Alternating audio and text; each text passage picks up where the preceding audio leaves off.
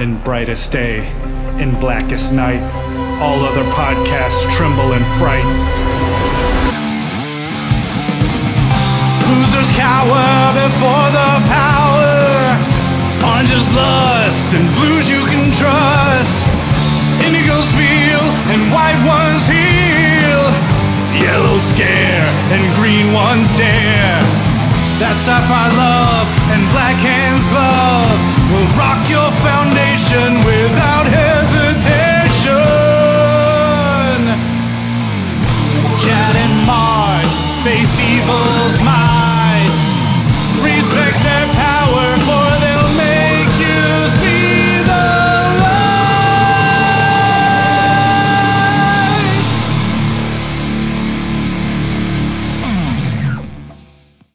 Hi, everybody. I'm Chad Volkelman. I'm Myron Rumsey. I'm Phil Bova. And I'm Mark Marble. And this is the LanternCast. Episode 411. Not 4011, 411. No problem this week, folks. And we have an actual title for this one, and it's a doozy. Mark, you wanna reveal to the listeners what it is? The Case for Green Lantern. Not to be confused with the Green Lantern Casebook. That's a whole nother episode. That's damn it! Now you got me thinking about casebook episodes. Yes, that'll be our Tom Kalmakoub special focus on Tom. But that's not tonight. That's completely irrelevant. Spotlight on Tom Kalmakoub. That's right. Hey, that would tie into our legacy, the last will and testament of Hal Jordan we've been punting on forever. That would be the exclamation point at the end of the. But so yes, tonight I'm going to give this to Chad in a few minutes to explain in detail what we're going to be doing tonight. But because this is Chad's had this idea and for a while, and we were trying to figure out when the best time to do this was. So we're as we've mentioned on the show before, the idea of, simply put, Green Lantern doesn't seem to be high priority for DC, Warner Brothers these days. And this episode is going to be a lot about the that's like the glue that holds everything together. But we're going to talk in detail about why we think that is. Do we think there's going to be, do we think that it can get better, and how, even as fans, we can maybe focus a little more emerald light on our favorite character. So as I'm about to hand this to Chad, my job's, I'm going to try to be like the moderator on this. Now, not like a Chris Wallace, moderator, I was going to say, I got nothing. I'm hoping to do better. I was going to say, that's really not been that effective lately. But so we're not going to. So the odds are we're not going to be we're not going to try to mute people. So maybe that's a good idea. So if sleepy Chad Bokelman goes on a rant, we need to shut him up, I can step in. So wait a minute. So if I say, "Will you shut up, man?"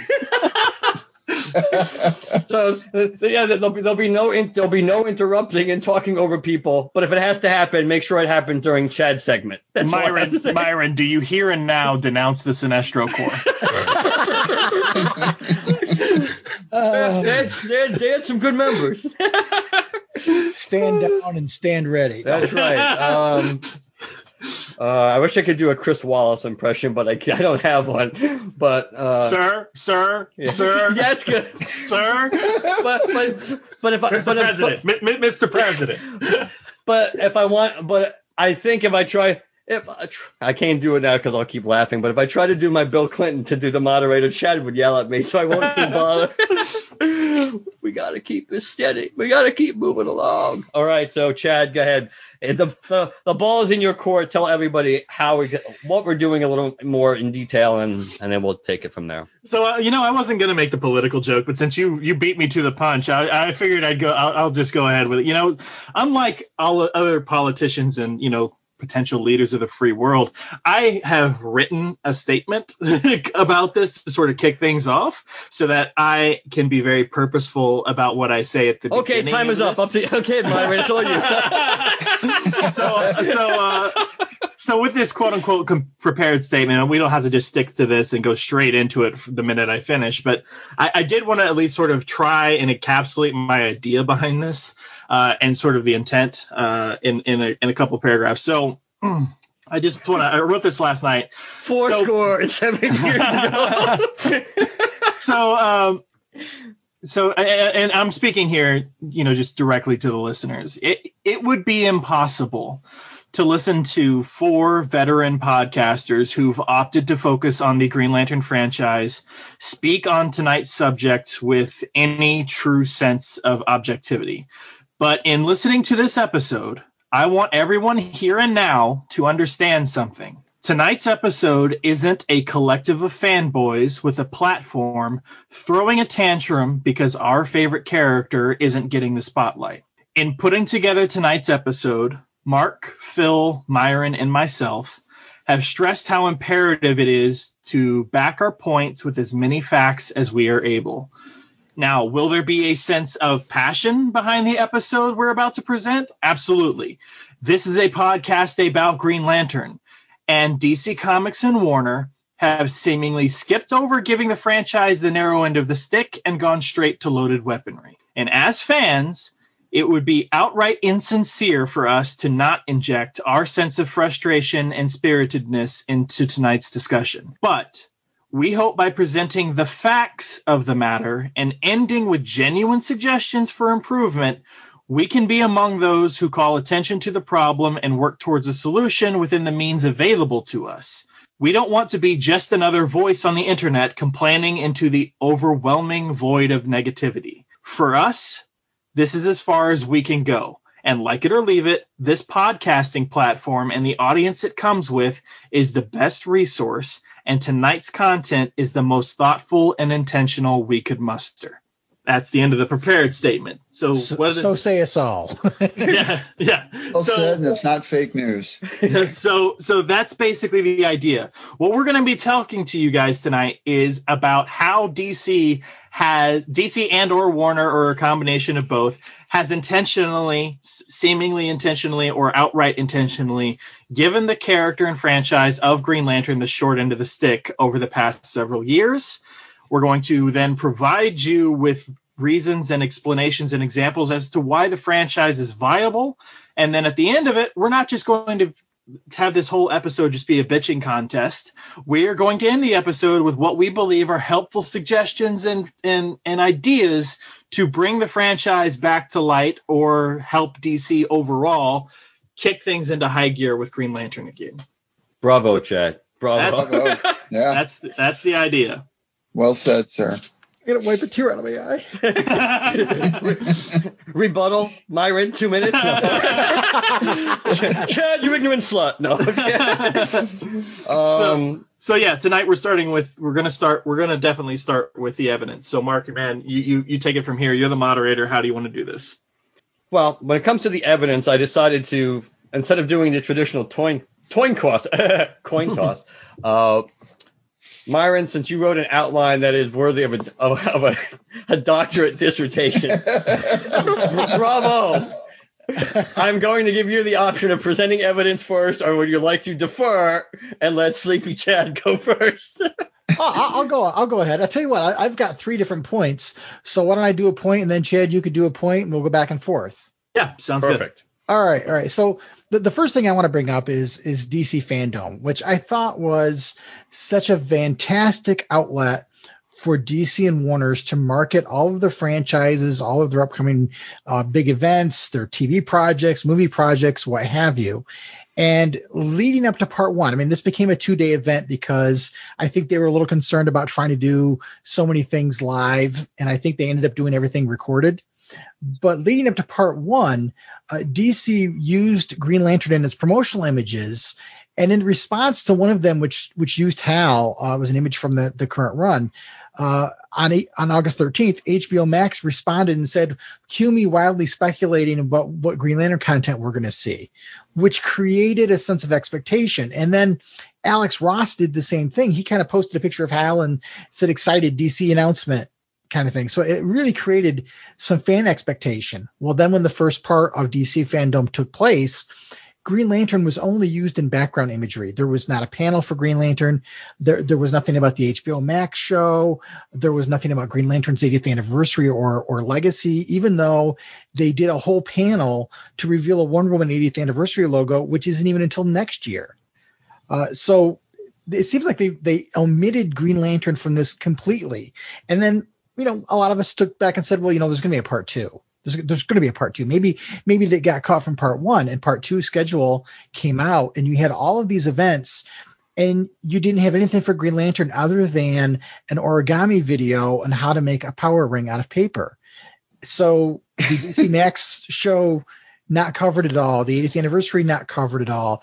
They gave a panel, and I don't want to say a panel. They gave a spotlight to iZombie, which now I loved iZombie. It was a great TV show. Never read the book, but the TV show's been off the air for I think a year or so, and the comic hasn't been printed in 9 years. So how come that gets a spotlight when there's really nothing to promote? And Green Lantern gets absolutely nothing. Why was it overlooked? Rumor has it that, there was content that got canceled last minute. There's allusions to the Jeff Johns thing, but wait a minute, Jeff Johns was on a Three Jokers panel and on the Stargirl panel, so that can't be it either. So as a Green Lantern fan going into this big 2-day multimedia internet event, which had the Twitter universe going nuts and had millions of people watching, Green Lantern was nowhere to be seen but the background. Yeah. So it's also worth noting too that this year is the 80th anniversary of Green Lantern. Sure. To go into what you said about the Wonder Woman anniversary, which is not until next year. So, I mean, that just adds to the insult to injury when it's overlooked entirely. Like what you said about the Wonder Woman panel reveal. And when you're not part of the Trinity, you just don't get it. if they weren't touting Cyborg and Flash so hard and Aquaman, then that would count. But that to elaborate a little bit on the Alex Ross perspective of this, on the 19th of August, Alex Ross tweeted an image of Hal Jordan flying sort of upwards in, of course, Alex Ross's beautiful style. And he used a bunch of hashtags associated with it. GL, DC Comics, Monday Thoughts, Monday Motivation, DC. Also, hashtag coming soon, hashtag breaking news, hashtag DC Fandom. Now, that tweet was deleted, but interestingly enough, the same day, Alex Ross tweeted the photo of the screenshot of his own tweet and said, wait, what? Hashtag DC Comics, DC Fandom again. Unless I'm mistaken, there wasn't anything Alex Ross related out of DC Fandom. So it wasn't just HBO Max saying, cue me speculating wildly about what Green Lantern content we might see. And for those of you not aware, HBO Max is the one behind the new Green Lantern live action TV series that's supposed to be coming up. We also got arguably one of the biggest artists in the entire industry tweeting something that teased something Green Lantern coming soon, and nothing even involving the name of the artist was involved in DC Fandom. It's also worth noting, too, that his first tweet was Monday Thoughts. His second one that he responded to was Tuesday Motivation, Tuesday Thoughts. Mm-hmm. So it kind of makes you wonder who deleted the tweet to begin with. Yeah, I do apologize. So the original tweet was a Monday, and the follow-up tweet was a Tuesday. So yes, that is right. There was a day between them. Right. Some people listening to this may not care, but one of my goals of this was to make sure this was as factual as possible. So there we go. Sure. In the debate, come on, Chad. No. Not that it's really a debate; it's a discussion, but still. And considering we know Alex Ross is such a big Hal Jordan guy too. The fact that was very promising before yet again crashing on the rocks. Well, and it felt a little bit like being Charlie Brown and having Lucy pull the ball away. Well, and then also imagine how he feels. I mean, what if it even was? Maybe it was his intentions because there was supposed to be something announced, but maybe they pulled back on him entirely, and he had to delete his tweet, or somebody deleted his tweet or whatnot. And then because the second tweet says, "Wait, what?" And it's kind of like, how does he feel? I mean, he's a prominent artist in the DC universe. Prominent artist anywhere. So, I mean, what was behind the motivation behind those tweets, and why was one deleted, and why did he respond with another one saying, "Wait, what?" With a question mark. And that's a good point, Phil, because no matter what we talk about in all of this tonight, it's entirely possible a lot of this is just circumstance. Myron mentioned it when he was going through his points. Maybe they just didn't have the content ready to go, or maybe something happened scheduling wise. We can allow for all the things in the world, but in the context of this episode, it doesn't really matter what the real reason was. All that really matters at this point is what it seems like, what Right. it appears to be happening. And we'll get that more as we go along in the episode, because and I'll just use the word jokes. The jokes that are out there, they can be funny and ha-ha and everything, but all that matters is the vibe it puts out there concerning the character. And teasing big announcements, only to have nothing but an origami folding session it feels like slights, and outright appears as if the character of Green Lantern. It's one thing if you focus on Batman, Superman, and Wonder Woman. They're the Trinity, and this is the thing. DC Comics and Warner Brothers, it's a business. If those three make them money, as much as and I think Phil's the biggest one here, as much as we say screw Batman, I think at the end of the day, from a business perspective, it makes sense to go with your moneymakers. But we're talking beyond the Trinity to the Seven. They are touting also Aquaman. They are touting Flash. They are in some ways touting Cyborg, although it seems to be they're distancing a little bit from that, given everything going on with the Justice League movie. That's neither here nor there. But it seems like when it comes to what we used to consider the A tier of Green Lantern, we are purposefully excluding Green Lantern. And I'm not just saying, as much as we would say, hey, I would prefer X Green Lantern to be at the forefront, we're not talking just Hal tonight. We're talking Green Lantern, the franchise.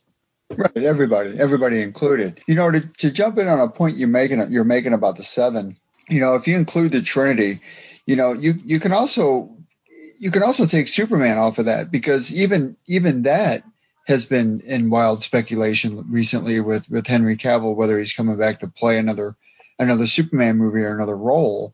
I mean, sure, he's going to be in this Snyder Cut Justice League that's coming out, and I'm sure he's doing whatever reshoots he's doing. But it seems like DC itself is entirely focusing on Batman, Wonder Woman, and since Aquaman did so well at the box office, he might be another character thrown there. So, if I may, are you allowed to curse on your? Feel free. It almost seems like DC's throwing shit at the wall, and whatever sticks, they're going to go with, and that's what they're going to run with. Now, I mean, me being the Batman fan that I'm not, everything that's Batman's thrown at the wall, it always sticks because he has such a huge following. I mean, there's no denying the fact that the fan base for Batman is huge and he's popular. I'm not going to dispute that. But, I mean, anything you do with Batman, you could throw it at the wall and it's going to stick, and the fans eat it up. I mean, weekly, there's probably 10 Batman titles that get released. But then you got Wonder Woman that did so well at the box office. And, of course, her comics are still doing favorably well, I would assume. But then you got Aquaman, who his comics ending. Now, I don't know where it's going after the last title or whatnot.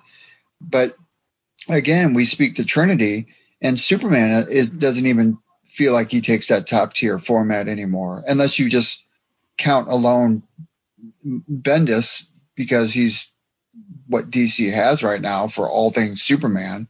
That's the point I wanted to make towards what you were talking about with the Trinity. Well, Batman seems to be a license to print money for DC Right. and Warners.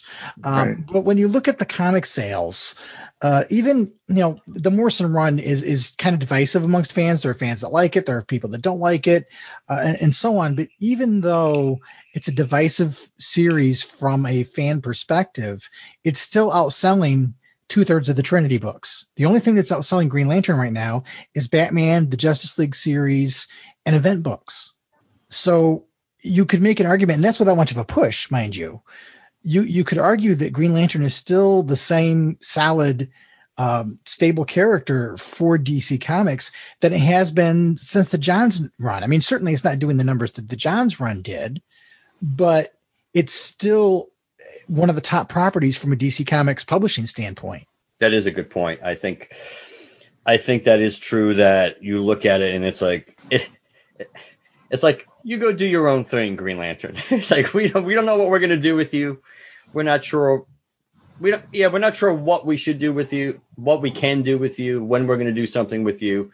So we'll stick a big name writer on your book. We'll push it a little bit, like in the very beginning when the transition was, when to make the big deal that Grant Morrison was coming to Green Lantern, and then we're just kind of like, well, we'll just let you go off on your own. And yet, like you said, overall the book is still a solid seller. So it just again tells you that even from when you factor in things are being ignored, and there's not a lot of focus and a lot of energy and a lot of money being spent on the property, that it also, in a way, it still reminds you of how viable it can be or could be again under the right circumstance. Right. I mean, if you look at, for example, the Far Sector book, it got a tremendous market push in the beginning, but it's selling less than half of what the Green Lantern book is selling.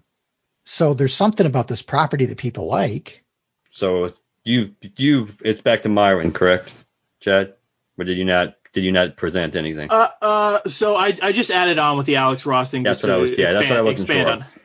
So I'll go just because it'll give us our moderator a chance to jump in a little bit. I'm gonna go multimedia here in terms of film. Myron will talk a bit about the Arrowverse after me, but I'll just touch on the film since I seem to have a majority of that over here. So this essentially being let's start with Justice League. In the lead up to the Justice League movie, Zack Snyder on February 19th of 2015 posted the now sort of infamous teaser poster for Justice League that includes Jason Momoa as Aquaman, over the front of which is the letters Unite the Seven. Now, apparently, hindsight being 2020, and after various interviews and things like that, Unite the Seven was meant to be referring to the Seven Kingdoms of Atlantis. But used in a marketing for a Justice League movie, come on. You knew exactly what fans would think with that marketing scheme. That is intentional. Now, this wasn't marketing for the Aquaman movie. It was marketing for Justice League, before we even knew that the whole Seven Kingdoms thing would be playing into the Aquaman film. This was a promotional push for Justice League, and it said Unite the Seven. Very clearly, I mean, look, you can say we're reading into it all you want, but when it's in the marketing for Justice League, Unite the Seven means something completely different than it does when it's in marketing for Aquaman. In terms of other media, so Green Lantern, as we know, has since the 2011 film has become the butt of jokes. DC has seemingly switched Aquaman and Green Lantern in that regard in some respects. Although I'm not going to sit here and say that Green Lantern has gotten the equal measure of crap that Aquaman fans got over the decades. But it seems for the now that the roles have been reversed. One of the ways I can talk about this is even in the marketing that goes towards kids, and that includes movies like the Lego Movie. In the Lego Movie, Green Lantern was a character, albeit briefly, in the film, and played by Jonah Hill. But he was portrayed as an incompetent annoyance at best. If you guys remember the scene, Superman gets stuck in a ball of gum or something like that. Green Lantern's like, I'm coming to save you, Superman. And then he gets stuck in the gum. And Superman goes, I super hate you. And then there is the Teen Titans Go to the Movies film, the animated feature. Even in the trailer, you have a quote. Starfire says, "Has there been a movie about you?" And Green Lantern, Jon Stewart, says, "There was a Green Lantern movie, but we don't talk about that." More evidence, take it as you will, that Warner doesn't seem to care to help bolster the property of Green Lantern. And, of course, if you ever wanted them to steer into the skid of making fun of Green Lantern, on May 18th of 2018, Warner Brothers Home Entertainment put a photo on their Twitter account of Ryan Reynolds, hovering the ring over his hand, like when he presents it to Mark Strong's, or not Mark Strong's, when he points it to Peter Sarsgaard's Hector Hammond, and it's hovering over his hand. And the text was, "We tried to put a ring on it, # Green Lantern at Van and City Reynolds." So Ryan Reynolds' Twitter account. This was in response to Deadpool, the Deadpool film. I believe it was Deadpool 2. The Deadpool film's release, and the joke at the end scene where you show Ryan Reynolds reading the Green Lantern script and then getting blown away by Deadpool. I'm sure Mark will have plenty to say about Ryan Reynolds, but in terms of facts and in terms of things Warner directly is able to control on their own end, those were some of the things I saw as being outright slights. Now, have there been other jokes about Green Lantern made on behalf of Warner and DC directly themselves? Clearly, yes. It's not just these three examples, but these three, well, four if you include the Justice League, were the most jarring to me. And anybody can feel free to include their own examples here or expand on some of the ones I brought up. So let me just add one thing to this. The Justice League Dark Apocalypse War, the way that Green Lantern was treated during the ending of the DC Animated Universe movie series, Hal was in the back of seat of the plane flying to Apocalypse while Batman was flying the jet. It somehow didn't make any sense that Hal would be sitting in the back. He's the pilot, the most experienced space traveler in the bunch, and he's sitting in the back doing nothing, and died an off-screen death and had no role in the entire ending of their universe. And you add that, it feels like there's a slight after slight after slight. The Ryan Reynolds thing, I mean, there's rumors saying that Zack Snyder wants Ryan Reynolds to reprise the Green Lantern role in the Snyder Cut. And I frankly, as a Green Lantern fan, as much as I was supportive of Ryan Reynolds, the way he has acted about that movie since the movie ended, all the shade that he throws at it, I really don't want to see him with the ring on again. Okay, now I'm jumping in. Good. Thank you, Myron. That was perfect. Did I softball pitch that one for you, Mark? Yes. I was debating whether I should follow Chad or not, but it was perfect that I didn't. Before I go into the Ryan Reynolds, but they both of the things I'm thinking of are directly related to what Myron said. That's why it was a perfect segue. Now, depending on what you hear, that and some of the things we saw for Justice League anyway, some of the footage would indicated that in the Snyder always planned on having Green Lantern in it, and some rumors are that the scene that Green Lantern was supposed to show up in or whatever, that the Batman part of it basically was already filmed, but they didn't film the Green Lantern part. So that's possible. We don't know. But yes, dealing with Ryan Reynolds, Ryan Reynolds may be a really nice guy, and he looks like he'd be a cool guy to hang out with. And he does seem to be, maybe in real life, he doesn't take himself overly serious. But when it comes to the Green Lantern property, basically what Myron said is how, that sums it up really, really well. It's like, I think, first of all, if Ryan Reynolds would agree to do it, it basically makes him a hypocrite. So on that one level, if he did it, I wouldn't be upset, because he's throwing shade at himself, even though, and the fact it's not like he's signing up to do a Spielberg Justice League movie, Martin Scorsese. It's Zack Snyder, and I like Zack Snyder's movies overall. I don't like his DC movies all that much, but I enjoy most of Zack Snyder's movies.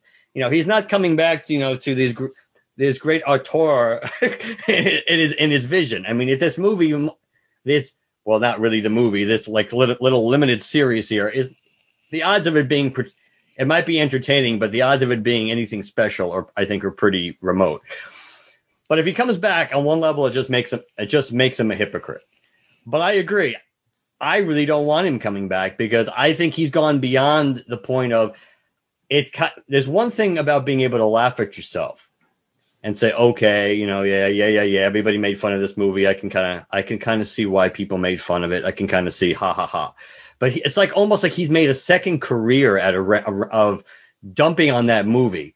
When if he had that many issues with if he had that many issues with the project, and again, depending what you read, I think he asserted that there was like no script for the movie when he took it, which doesn't make sense. I think it's more like, because especially since we know there was an original draft of the script. We talked about it on the show, so there was a script of the movie. That episode, by the way, it was I don't remember the number, but you're looking for the episode titled "What Could Have Been." Right. When I get a chance, when someone else is talking, I'll try to look up the episode number. But the odds are that the script was probably being worked on as the movie and being rewritten as the movie was being filmed. But either way, if he had that many qualms with it, he shouldn't have taken the role. Was he the reason the movie failed? No. But as I've said repeatedly, he also didn't bring anything to the table to overcome the weaknesses in that movie. The only movies Ryan Reynolds has ever been in that he's been this quote unquote star in and have done anything really have been the 2 Deadpool movies. So I think, and the fact that he constantly digs at it, and I've talked about, to Chad and I have talked about this, when he came out and he did that when he was doing that, accepting that award or whatever, and he brought out like the little mini power battery and destroyed it and on stage, and it was like, really, it's like, that's just, it's just insulting at this point. I mean, he wasn't even a great Hal Jordan. He was okay. He wasn't bad, but he wasn't great at it. It's not like he wasn't as good as Hal Jordan as Mark Strong was as Sinestro. Definitely. He was okay. And, in compared to the other 2 people he was in the final running for with, Timberlake and Bradley Cooper. Yeah, I wanted him to get the job because I thought he'd be he could do the best job of the 3.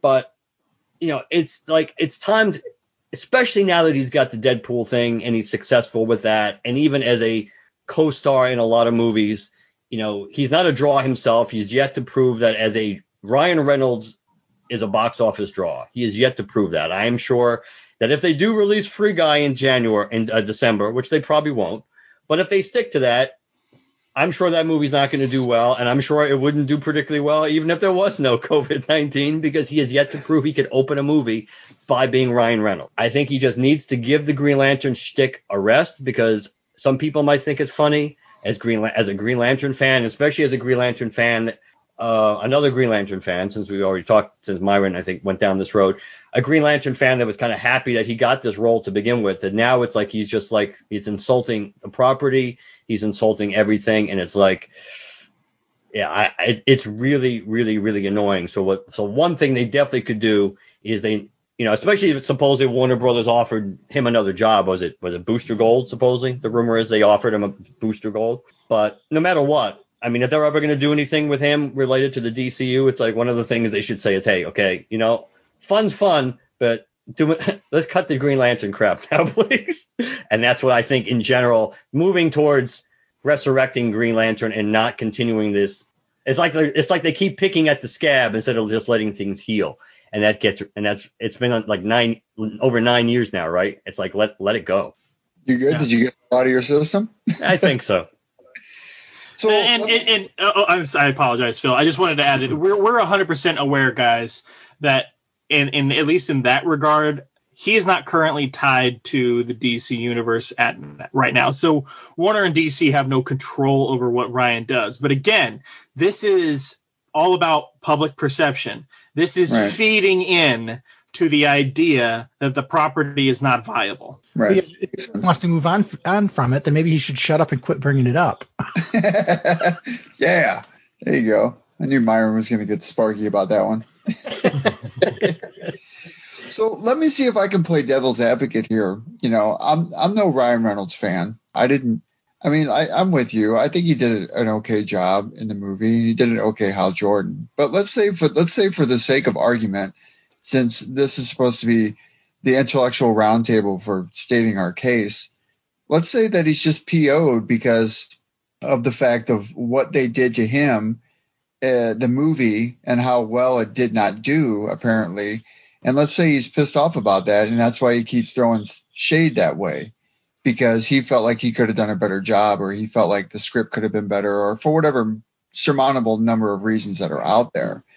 So let's say that's his reasoning behind his onslaught on the Green Lantern character itself. And, you know, that may be part of his persona. I don't know, but I'll give him the benefit of the doubt that maybe that factors in somewhere. But still, with Myron, you know, at some point you got to shut your mouth and let bygones be bygones and be done with it. And you've already moved on. It's time to let it go. You know, you need to say when is enough. You know, and the fans, you know, us fans, we can see through it, because we just know it's just typical him being him. But in the public perception, and people who do like him and do like him as Deadpool, because, you know, there's always that Marvel DC rivalry. You know, fans are like, yeah, that Green Lantern movie that sucked. Yeah, this and that. Yeah, Ryan Reynolds is trashing on Green Lantern again. That goes a long way towards character perception. And, you know, and nobody likes shade being thrown their way. I liken him to like what Daniel Craig did to the Bond character. I mean, he was throwing a lot of shade at it, throwing a lot of shade at not wanting to be James Bond, and not, you know, not appreciative of the franchise itself. And it's like, okay, dude, you know, they signed you up to play this role. Just because you didn't like it or it didn't turn out how you wanted it to turn out, then walk away. You have an opportunity to exit yourself from the situation entirely.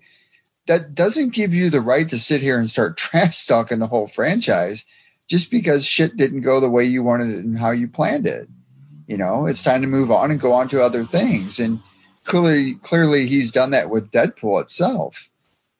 But to go back to Justice League, if, and this is a big if, Zack Snyder has some kind of inkling where he wants him to be in that movie, maybe, and just maybe, and this is going to be the biggest far stretch theory I could even come up with, maybe there is some kind of secret project going on where he's going to be in there. And maybe the reason why nothing was included in Fandom, or nothing's been announced, or nothing's been revealed yet, is because they're waiting to see how Zack Snyder's Justice League is going to come out.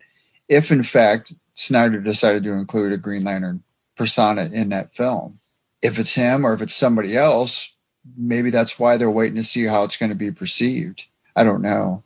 But I'm with you guys on Ryan Reynolds. I think it's time to let it go. I'm sick of hearing it myself, and I get tired. And I even have some people I talk to, fans, you know, man, Ryan Reynolds is dissing on Green Lantern again, and I'll usually respond, I don't care, let him. Not hurting my feelings none.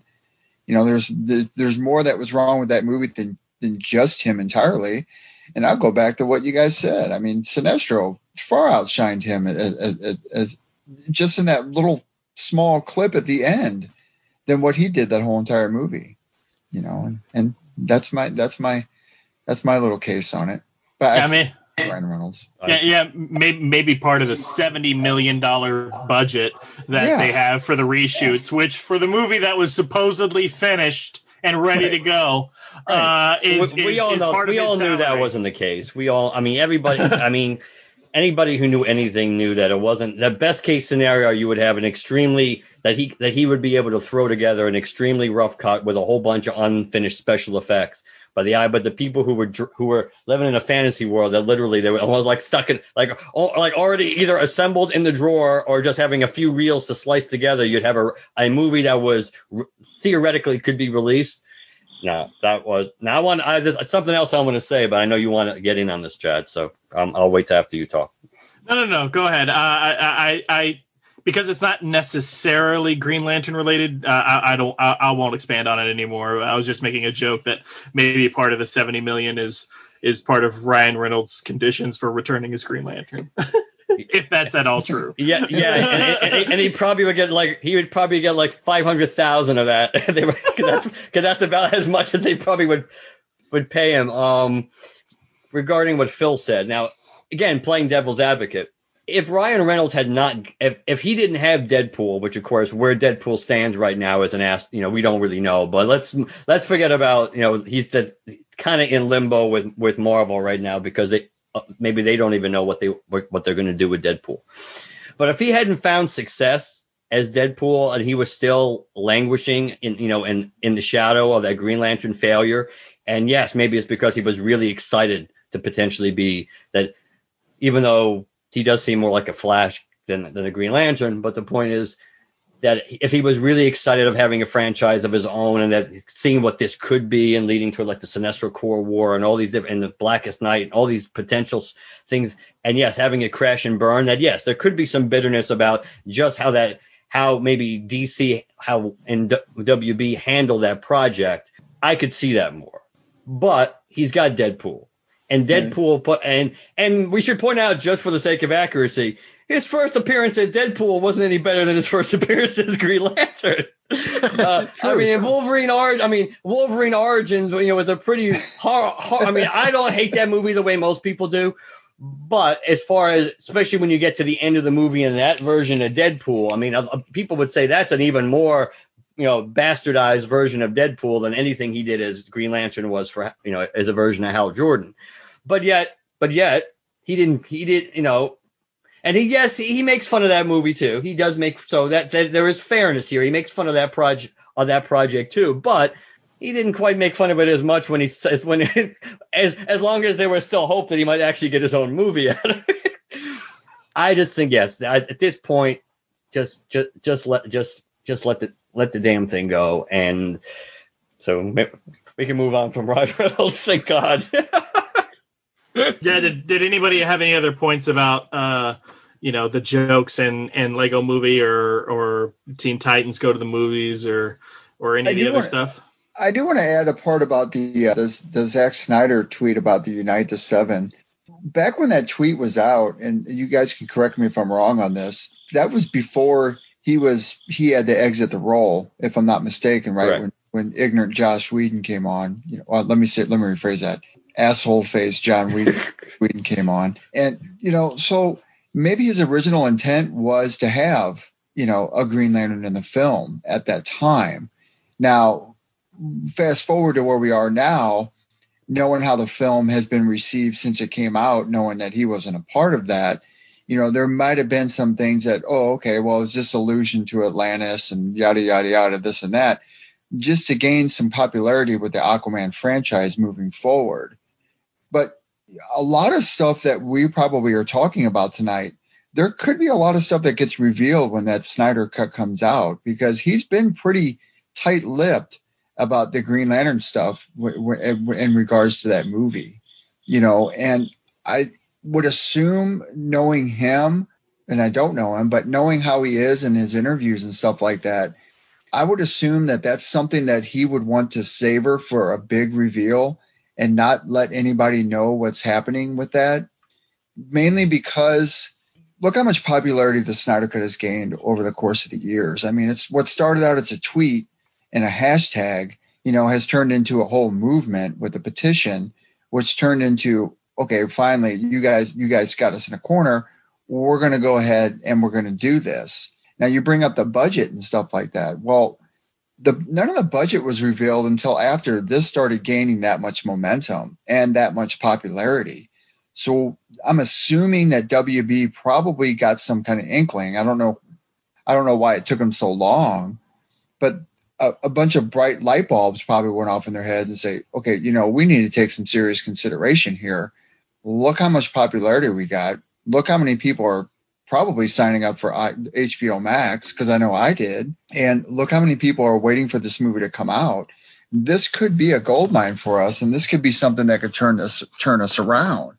That said, they probably shot some more money at them. I don't know if that's the case or not, but WB is just not going to, I don't know. They haven't been wise in their decision making, and they haven't been wise in their marketing perspective moving forward. So maybe some kind of switch happened to where they're like, this could be something here. But in hindsight, but for Zack Snyder, he might not be able to reveal any of these elements because he's under a constraint. So he can't, because they want to have this kind of movie come out and see how well it's going to do with the reveals that may or may not be in it. Just a thought. So maybe it was the original that unites the seven, and maybe it was supposed to have a Green Lantern in it at the time. I believe they had different. Did they not use that slogan on different posters too? Yeah, they sure did. So that would logically shoot the idea that they were just talking about Atlantis, because there would be absolute nothing to most people, even people who just casually read DC Comics. They would never think about the Seven Kingdoms of Atlantis. Nobody would put that together. When you're saying Unite the Seven and you're using the same slogan on posters showing different characters, it clearly is implying that you're uniting seven characters, that you're bringing seven. And I would be curious to think of how the marketing was with Snyder being on board, as opposed to the marketing that came out after he had left. I mean, did that slogan change? I mean, maybe I don't know what the posters look like afterwards. I don't know if it still had the Unite the Seven, but if I remember correctly, it didn't. Well, to your point, and to the idea of trying to be as factual as possible, I did try to find other Unite the Seven stuff. Admittedly, I didn't spend hours on it, but the only sort of verifiable Unite the Seven marketing stuff I could find was the tweet that Snyder himself sent out when that was announced, and with the Jason Momoa image behind it. I did see other Unite the Seven images. In a Google image search, and for the record, I did try a bunch of combination of keywords, not just Unite the Seven and just one search and done. But the other images I found seemed to be more fan made, or seemed to be not as well composed. I guess didn't seem like official marketing. So I just ended up sticking solely with the one I could verify, which was Zack Snyder's personal tweet. Okay.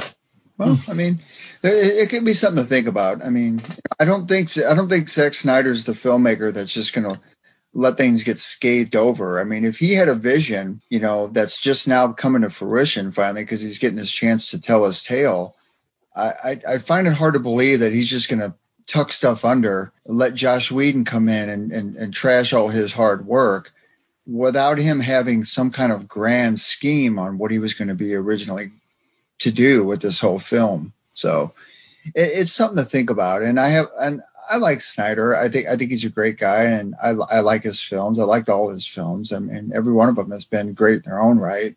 I myself, when this came out, I was really upset with Whedon. I don't like the guy. I never did like the guy. I didn't like him coming on board. I didn't, and I definitely don't like hearing about what this whole Ray Fisher and Jason Momoa thing that's been coming out recently about how their treatment on set or whatnot.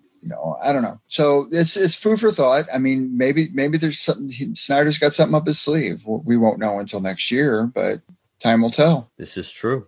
And Ryan Reynolds sucks. So as we're trying to move through the evidence, I think the ball would be back in Myron's court. That is correct. Yes. So get it, Myron.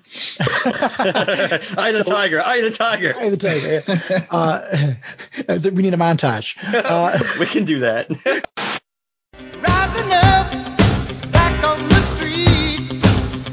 Did my time, took my chances.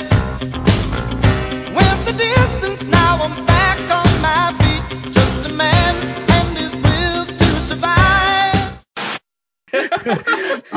We've been talking a lot about the film universe, which puts the characters in front of a lot of eyes. But when you go to the TV universe, you have a chance to be in people's houses every week. And a big part of DC's TV plans, in fact, probably the bulk of their DC TV plans have been centered on the Arrowverse. And early on in the creation of the Arrowverse, Greg Berlanti, a name which is very familiar to Green Lantern fans as one of the original writers of the movie, said they weren't going to tease anything that didn't pay off. We're not going to do Easter eggs that don't pay off in some way. And then from the very beginning, you see Hal Jordan being teased in the Flash pilot as an example. Or you saw the Hal Jordan blink and you miss it cameo when Oliver Queen is in Coast City. And despite Hal being Ollie and Barry's best friend, he was never there. Even if it wasn't as a Green Lantern, you could have had the character there in some fashion. So it seems like it's a huge missed opportunity. And then you take the John Diggle character, which they started alluding to John Diggle maybe being John Stewart, or he's John Stewart on another Earth. They did that tease, and then during the Crisis on Infinite Earths, they did a tease of John getting some green object, which of course we all put two and two together and get four that it's a Green Lantern ring based on the teases they've had, but it never really paid off. And an excuse that we kept getting over and over again is that, well, Green Lantern can't be on TV because he's reserved for the movies. But that rule doesn't seem to apply to the Flash or Superman in any way, shape, or form. And then people talk about the special effects. But if you look at the effects we've had some pretty darn good looking stuff. I'm sorry to interrupt. We have had a King Shark and Gorilla Grodd battle. Right, exactly. If we can do that, if we can make the Flash run up the side of buildings and do Firestorm and all these things, then there's saying that you can't do Green Lantern is just bullshit. Yeah, that Shark Grodd stuff was probably like half their budget for the year, though, Chad. Come on. Yeah. Come on, I'm being honest. So I own all of the Arrowverse on Blu-ray. And if you go back and you watch that King Shark Gorilla Grodd episode, there's a point where it's just a battle between those two. And the battle largely takes place in a dark, abandoned factory while it's raining and there's a strobe light. So it's very much we can't afford the budget to have these two animated behemoths go at it for a full 10 minutes or whatever. So we're just going to go ahead and put it in a place where it's okay if they look sort of wet and out of focus. So right. That's neither here nor there, but I'm 100% with you. Right. I mean, they can do flying. So what would be the big tough thing to do? A construct? Yeah. And I think the thing that bugs me more than anything with the Arrowverse is you have, and you said it yourself, Myron, you have, regardless of whether you believe it's Barry or you believe it's Ollie, it doesn't matter. Hal Jordan's two best friends have their own series, and we haven't seen Hal. I mean, in his entirety, we haven't seen him, and they keep. I'm sorry to any listeners of Gentle Constitution, but we as Green Lantern fans in the Arrowverse, they've been edging us for quite a while. Yeah. Where's the payoff, man? Exactly right, man. Good points. Yeah. So, and I don't know where else it's going to go. Maybe it just serves as a good segue between this and Myron's next section. But I'm going to go ahead and throw it in as part of the Arrowverse, since some of the animated films, the direct-to-DVD animated films, are connected to the Arrowverse with regard to like the Ray and Vixen and things like that. Recently, and I'm just going to throw it in there because, again, sort of tangentially related. Recently, the Man of Tomorrow animated feature, direct-to-DVD animated feature came out. In that movie, if you buy a hard copy, there is two inserts. There's one for your digital copy, if you bought a copy that comes with a digital code. And there's another insert to take a survey. I purchase a lot of the DC direct-to-DVD animated films. You never know which one of these is going to be a fantastic film, a la Under the Red Hood. But Red Sun was pretty good as well. But this is not the only survey that has come with these direct-to-DVD animated films. I have spoken about it on the show in the past, but I didn't have the evidence to back it up because I didn't think to screenshot it. This time I did. One of the questions in this survey that you take online when you enter the code. Below are some of the top DC comic books / graphic novels. Using this list or referencing your own favorite titles, please list the top 3 titles that you would like to see developed into a DCU animated made-for-video movie. Please select all that apply. And there are only selection boxes. You cannot fill in anything else. Now, before I list off what is on this list, I do want to say 1 or 2 of the questions prior to this list gave you the option to write in your own ideas of storylines you would like to see. So I'm not going to lie here and in order to further my point. Okay. But specifically related to this, where you can choose your own options of this list they provide to you. Here are the options. World's Finest. Batman, Death in the Family. The Flash, Move Forward. Day Tripper. Aquaman, The Trench. V for Vendetta. Suicide Squad, Kicked in the Teeth. Fables. Catwoman, Justice League of America. Lobo. Luthor. The Sandman. Preacher. Supergirl and the Legion of Superheroes. Why the Last Man. Kingdom Come, Batman Dark Victory, Superman for All Seasons, Superman Man of Metropolis, Green Arrow Year One, The Flash Rebirth, Justice League Trinity War, Infinite Crisis, Injustice Gods Among Us, Justice League Forever Evil, Batman The Long Halloween, Watchmen, and Batman Earth One. Those are your options. Now, I'm no marketing person. I didn't get a degree in it. I don't have that much experience in it. But I have some common sense and I work in the tech industry.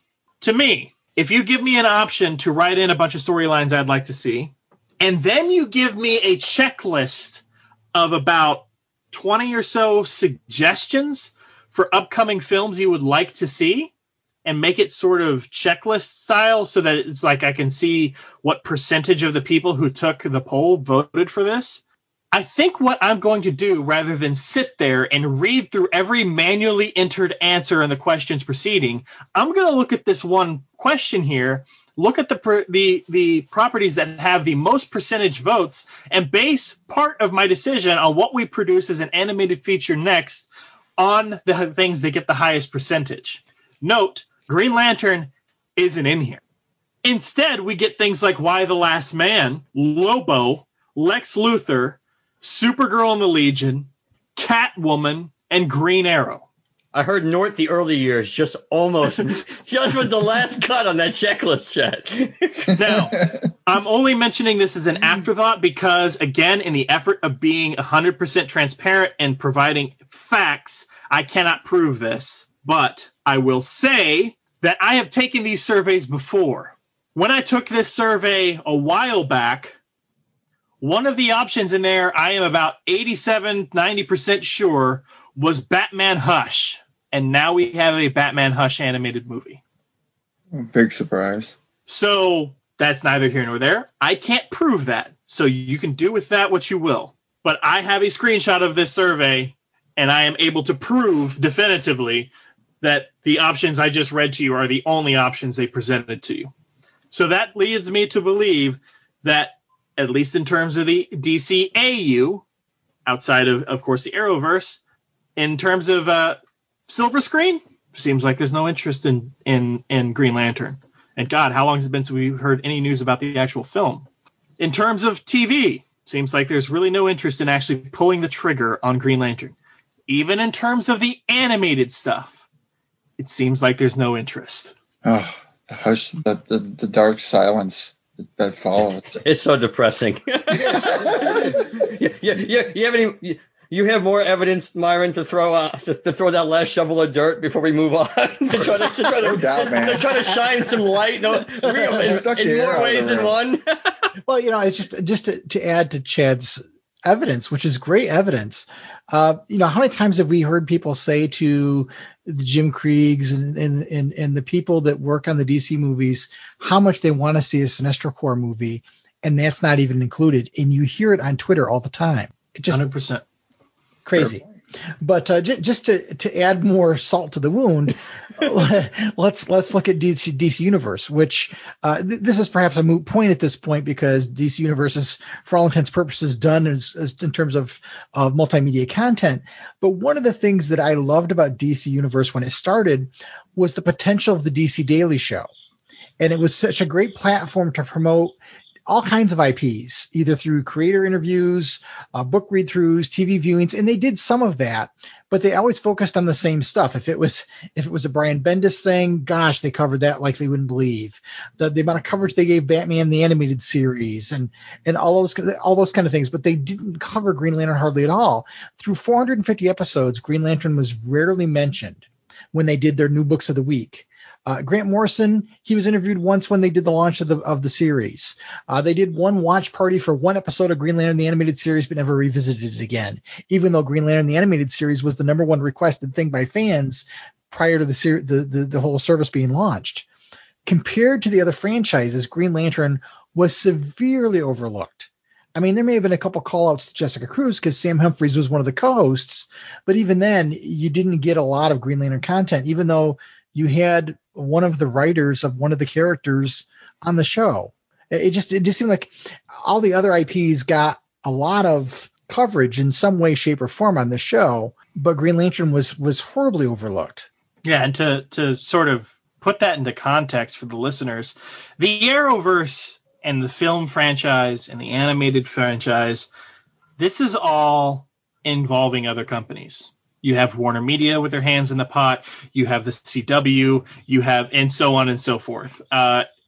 With the DC Daily, I'm sure there are other people sort of involved in that in some way, shape, or form, but not at all, or even close to the extent of like the Arrowverse or the Silver Screen or the animated features and so on and so forth.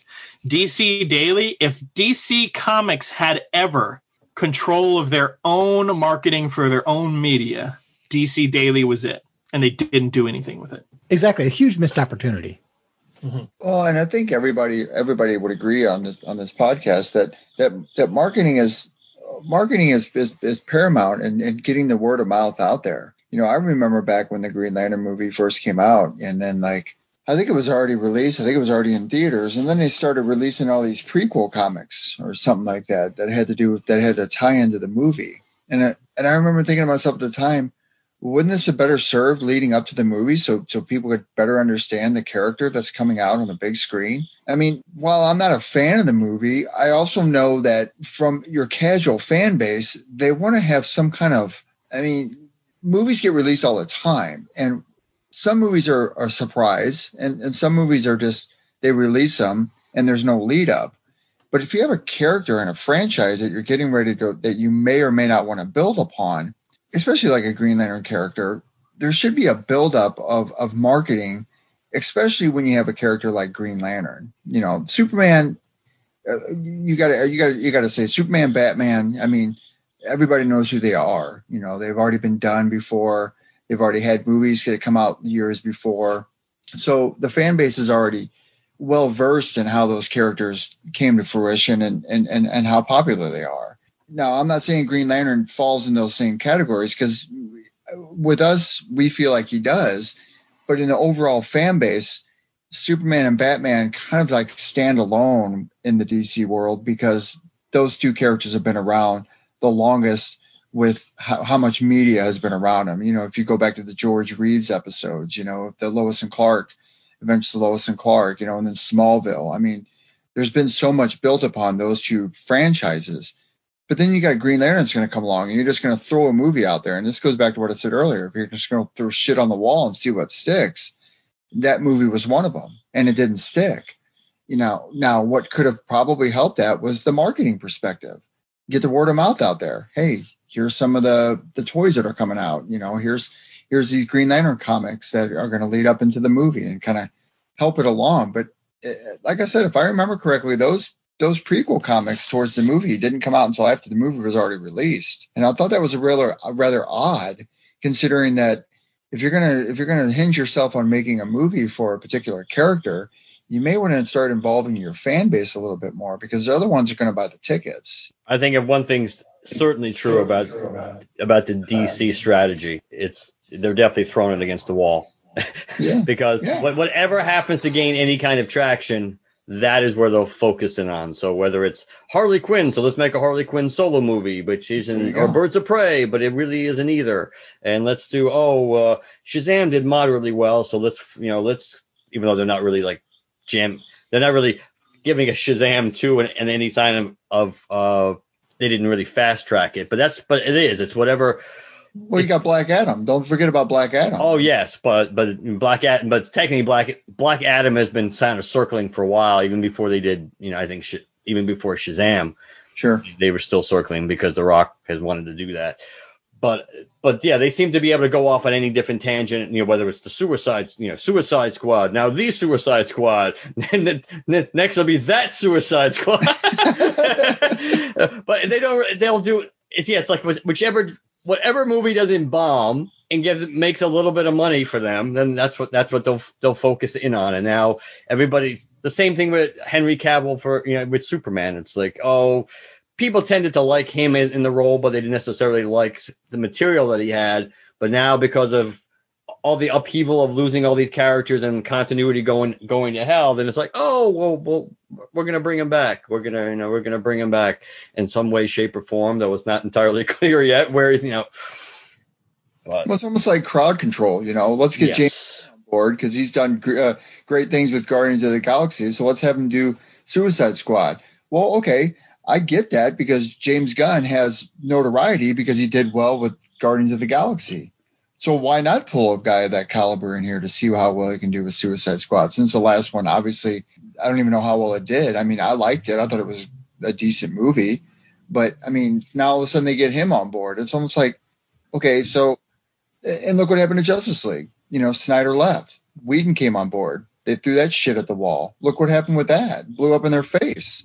And then they got all this blowback from Whedon and all this blowback with stuff that happened on set. Let alone then you got Snyder comes along saying, guess what? I'm going to make my vision. And, I hope it smacks them in the face. I really do hope that it smacks DC and Warner Brothers in the face because that'll make them take a good hard look at themselves and how they produce content and put it out there for fans.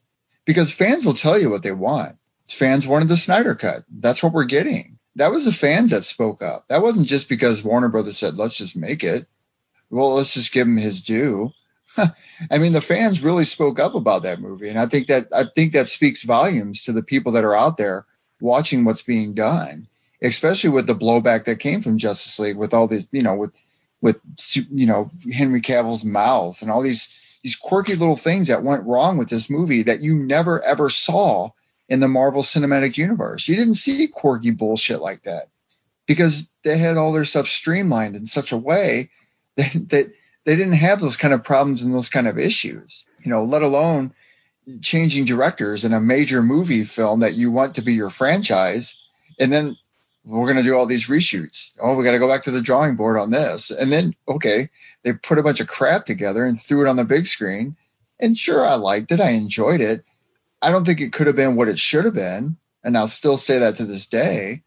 But that said, I mean, it goes back to my thing. They threw shit at the wall, and it didn't. Look what happened. It smeared all the way down. And now they're trying to backtrack and play all this fire control or whatnot. And it's like, okay, well, sooner or later you guys are going to learn your lesson. But it just seems like they're taking so long to put all these bandages on everything that they've done wrong. And how many times are they going to get an opportunity before people are going to say, I don't want to see that. It's been done before. What's the point? They screwed it up last time. I don't want to see that happen to Green Lantern.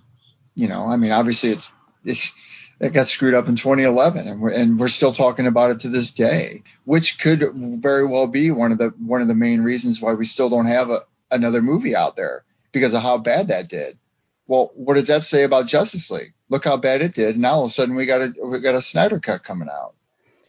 it's not. I think the only reason, and we'll probably segue into our part two after this. We should. But I not to cut you off and not to cut my own comment off too much, but I just for the pacing perspective, I think the two reasons we're getting the Snyder cut is because the Whedon version was poorly received, Right. and HBO Max really, really, really wants content and something to draw people in to subscribe and to get something that. And they don't. I mean, from an original content perspective, at the moment, they really don't have much. So that's, I think, and obviously from a hype perspective, they're getting it. If the Whedon cut had done okay, I don't think we'd be getting this. And if it wasn't for the fact that people kept talking about it, even though yes, they kept talking about it based on the myth that there was really an assembled version of this movie. And of course, like Chad and I talked about when we talked about the Snyder cut a few episodes ago. No matter what we're getting out of this ain't the version of the Snyder cut we would have gotten if there was a movie version, because this is going to be like 4 hours long. And even though Snyder seems to dream big about all these long cuts of the movie, even if WB moved off the 2 hour limit, which was kind of ridiculous for Justice League, even if they were flexible and said, okay, we'll give you, between 2:15, 2.5, he was never getting a 3 hour cut, let alone a 4 hour cut. So this version is not going to really, it's only, and maybe in bare bones, going to resemble what his cut would have been no matter what. And I think that it's the Snyder Cut is just it's its own animal, taking on a life of its own at this point, and it's like, I don't know. I think it's easy with all this pushback to Whedon to be able to do what they're doing now, but it's and the thing I lost my train of thought briefly. The other thing that they screwed WB is the fact that they kept scheduling their movies to be the next one to come out or the next one to go into production before the previous one had even come out. So there was like no time to course correct, which I'm sure is the main reason Whedon Snyder got the boot to begin with, was because Man of Steel got some pushback, but pretty much BVS was almost, they knew BVS was going into production. The Justice League was just going into production when BVS actually premiered, and there was a lot of pushback to that, so they got nervous.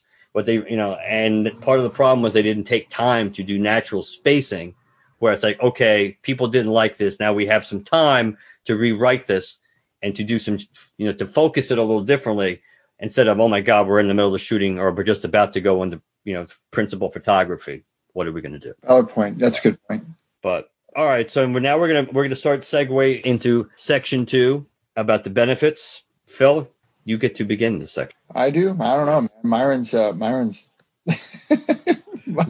Myron's awe-inspiring outline gained him the number one pick and he chose to begin with the evidence. So we feel it's fair that you begin section 2. Well, all right, I'll begin it, but Myron's going to have to get in on this because he expanded on a lot of my stuff and probably included a lot more stuff than I did on mine. So, okay.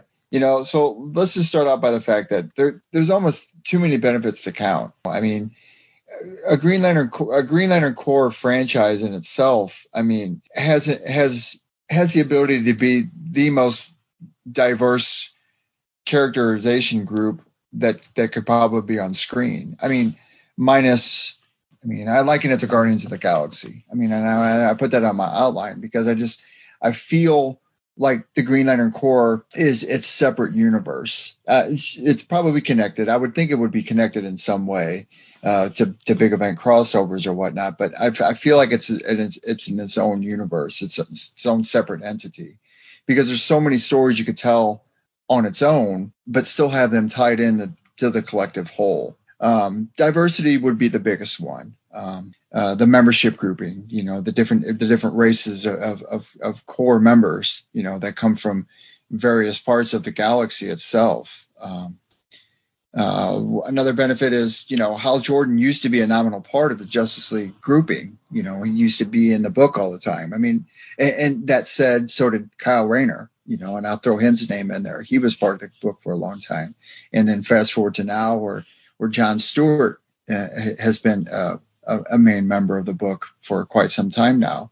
The Justice League animated series, John Stewart was a prominent member in that. And that's pretty much where a lot of his fans do come from, that concept alone, not just a comic book, but probably mainly from the animated stuff. As far as other benefits, I mean, you have, he's a main character in the DC universe. I mean, I feel like recently we've talked about this. He's just been a forgotten character. And Myron and I talked on our other podcasts about, the Grant Morrison, Liam Sharp run. I feel like that whole series that's been written about Green Lantern has been on its own by itself.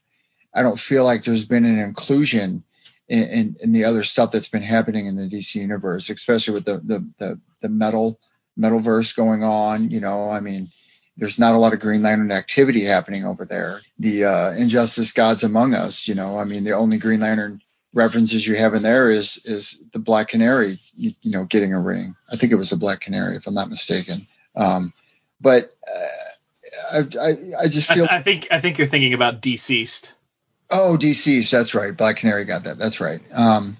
So I feel like the Green Lantern franchise in itself right now isn't part of the collective whole of the thought processes of what the publishers are doing at DC Comics right now.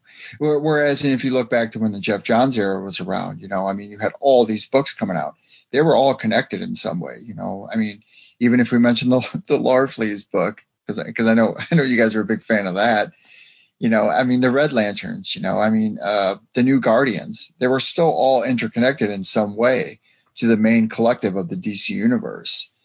But I mean, DC recently feels like they're doing the singularity issue. They're focusing on Wonder Woman. They throw references in there to the other stuff she's done. And same thing what they did with Aquaman. It seems like, and with Shazam for that matter, it seems like they're focusing on the singular character issues, which I think would be a benefit to Green Lantern coming on stage now, because if you're in effect in that phase of your filmmaking to where you are doing that, well, I mean, Green Lantern would be a prominent character to do that with, because that's where your storytelling begins. Not doing another Batman film where you're retelling another origin story. Same thing with Superman, where you're retelling another origin story. People want nuanced, and people want to see new material and I'll be honest with you, I think people want to see what hasn't been done before, not just how many figures you can fit on a screen at one time, like you had in Endgame or whatnot, but something new and something different. Take, for instance, like The Boys. It's a considerably different take on a comic book realm, but it does so well because it doesn't do what the common trope always does. Here's a character, here's an origin story, let's start building on it. Well, if you're DC Comics, your one benefit is if you have these singular characters and you're going to build upon them, then you have to build them up. You can't just throw them on a screen and hope that they're going to work out. I mean, to me as a fan, that's what things like Suicide Squad are supposed to do. You put all these different characters together and hope that it's going to stick. Justice League doesn't work that way. To me, you have to have a build up, and I think that's where Marvel Universe really, really did well with their franchise, because they had build up. They had Iron Man, they had Captain America coming out. Did they know what they were doing at the time? Maybe, but I don't think they thought it was going to get as big as it did. It took on a whole persona by itself, and I think they got in line where they needed to get in line because everything was building and expanding upon something that they knew was going to be huge. They struck gold. Well, DC, to me, the benefit was DC tried to do that, but it backfired because they didn't do it well. And let alone they should have followed the same example. You can't just have a bunch of characters and just make a Justice League film and here's how it's going to work. And then start your spin-offs. Now, you got to have your Green Lantern character. You got to have him build it up. You got to have a singular story and have a couple movies and then work your way towards the middle. But I'll let Myron jump in because I know he had a lot more other benefits in his massive list than I did. Well, I like Phil's his reference to Guardians of the Galaxy, because that's very much like Green Lantern. And it's also very much like the X-Men, because of the large cast of characters. And there's so many different ways that these characters can be packaged in different titles. I mean, during the Jeff Johns era, we saw 5 different Green Lantern-centric titles being published by DC, and they all did really well, except for Larfleeze. And when Johns and Tomasi left, they really kind of mismanaged the franchise because they didn't bring in talent that were going to keep people excited about the characters in the series. And one by one, they dropped off. And we all know, I mean, the 4 of us, we've all been around comics long enough to know that everything is cyclical.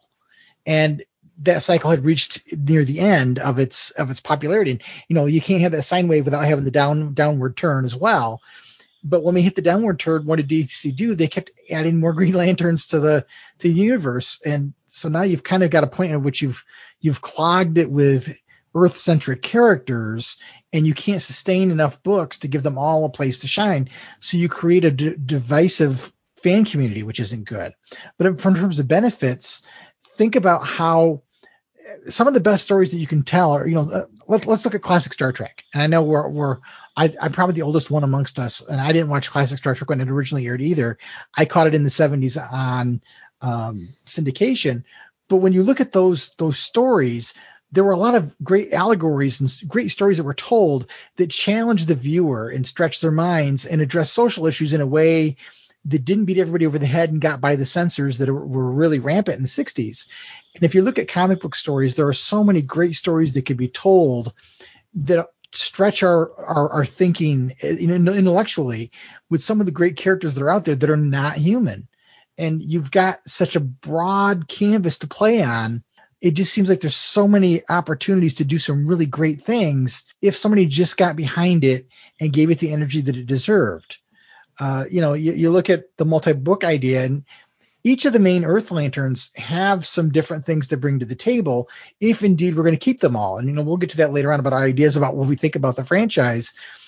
But if we're going to keep them all, think about the diversity in the cast. You've got Hal, whose family is partially Jewish, and you've got a strong woman in Carol Ferris, and you've got Tom Kalmaku, who could certainly get elevated in stature, and you've got John and Guy. They kind of suffer from a lack of supporting characters, but they certainly represent different types of characters that could get elevated if they really get the attention of being something special versus just being the sidekick in a story. They could have a lot more. I mean, think about Kyle back in the day as well. I'm not a huge Kyle Rayner fan, but he had a great supporting cast that kept people interested. I mean, people were more interested in Kyle seeing at Radu's and talking to his friends and his supporting cast than they were really in his Green Lantern adventures. It became a very character-driven series. And Simon and Jessica, they've got their families and friends too. There's such a rich, dynamic cast of characters you could pull from. And then you add to the fact that Green Lantern really represents the only ongoing connection readers have to the DC cosmic universe. So you've got this whole untapped potential that's out there. All of these great properties that, Black Stars carried a series for a while. Omega Men carried a series for a while. In fact, they were introduced in the Green Lantern book. You had such a great springboard to bring all of these cosmic properties that take the focus away from Earth and give you a whole nother canvas to play on. If only somebody would really put the energy into it to develop the cosmic universe. The Green Lantern is a gateway to all of those franchises. Kind of like the deep space stuff, it's like you have your DC universe, but you have your deep space options, I mean, it's kind of like I said, with the Guardians of the Galaxy stuff, I mean, they're out there on the fringe. Right. They're out there in worlds that you don't normally hear about, as opposed to like being on Earth, you hear about Mars and Jupiter and, outside of our known galaxy. But you're talking about the deep space thing, and a lot is done with science fiction, like you said with Star Trek. Look how far in deep space they went, to reach worlds far beyond. Absolutely. And you've got so much opportunity there that, we like to see Green Lantern on Earth, and we like to see Green Lantern as part of the Justice League, but it's hard sometimes to pull those characters back for that. Earth already has enough protectors. There's a whole space sector we're supposed to be protecting, and we really don't spend any time doing that. Yeah, I think another problem is just that, and I'll spin this into benefits, is just that we've got the multiverse. The word multi is a part of it. It's an infinite universe, infinite amount of universes, or 52, doesn't matter, of universes for you to play with. We have the Speed Force, and we have the Magic Realms, and we have A, B, C, D. Now we have a dark multiverse, which is we're seemingly as infinite as the regular multiverse. And we'd still rather explore the other aspects of the DC multiverse in other universes than expand on the universe we're already in. Let alone a Green Lantern part of it. Exactly. And so if you think about it, you've got your magic characters, and everybody who listens to this show knows I love my boy Ragman. Oh yeah. Ragman was a part of things like Shadow Pact, and he's appeared here and there in like Injustice. He appeared in briefly in Deceased, but things like Justice League Dark and things like that. But whether it's the Shadow Pact or whether it's Justice League Dark or whatever, in order to get a foothold into this magical side of the DCU, they knew they had to give you a focal point. And that focal point usually is Constantine or Zatanna. Or in the case of Justice League Dark, they added Wonder Woman to the mix because, let's face it, she does have magical background. So involving her sort of, in a way, made sense. Well, you have the DC cosmic universe. Superman is from Krypton, and the Green Lantern Corps has existed long before Superman was a gleam in Jor-El's eye. Okay? This is I'm not just touting the LanternCast here. In one of the promos for the LanternCast, we talk about how the history of the DC universe is the history of the Green Lantern Corps. It is how the multiverse was created. It is a founding member of the JSA. It is a founding member of the Justice League. Hey, Alan Scott, the Starheart, often has huge roots in the DC magical community, and so on and so forth. The Green Lantern franchise has tentacles in nearly every single aspect of the DC universe, and not just cosmic. So use it or lose it. And the idea that you're going to have aliens in Starfire from Tamaran, or Superman from Krypton, or Adam Strange from Earth, but let's also say involving Rand, Hawkman from Thanagar, and so on and so forth. You're going to have all these linchpins that point to a larger DCU and cosmic side of it, but you're not going to use your one entry point that's going to introduce you to the entire thing. Is ridiculous. But the Green Lantern franchise, in terms of potential, in terms of the benefits of it, because look, we can talk all day about how Green Lantern is being slighted by Warner or DC, but you really have to show that this and that's what this section is.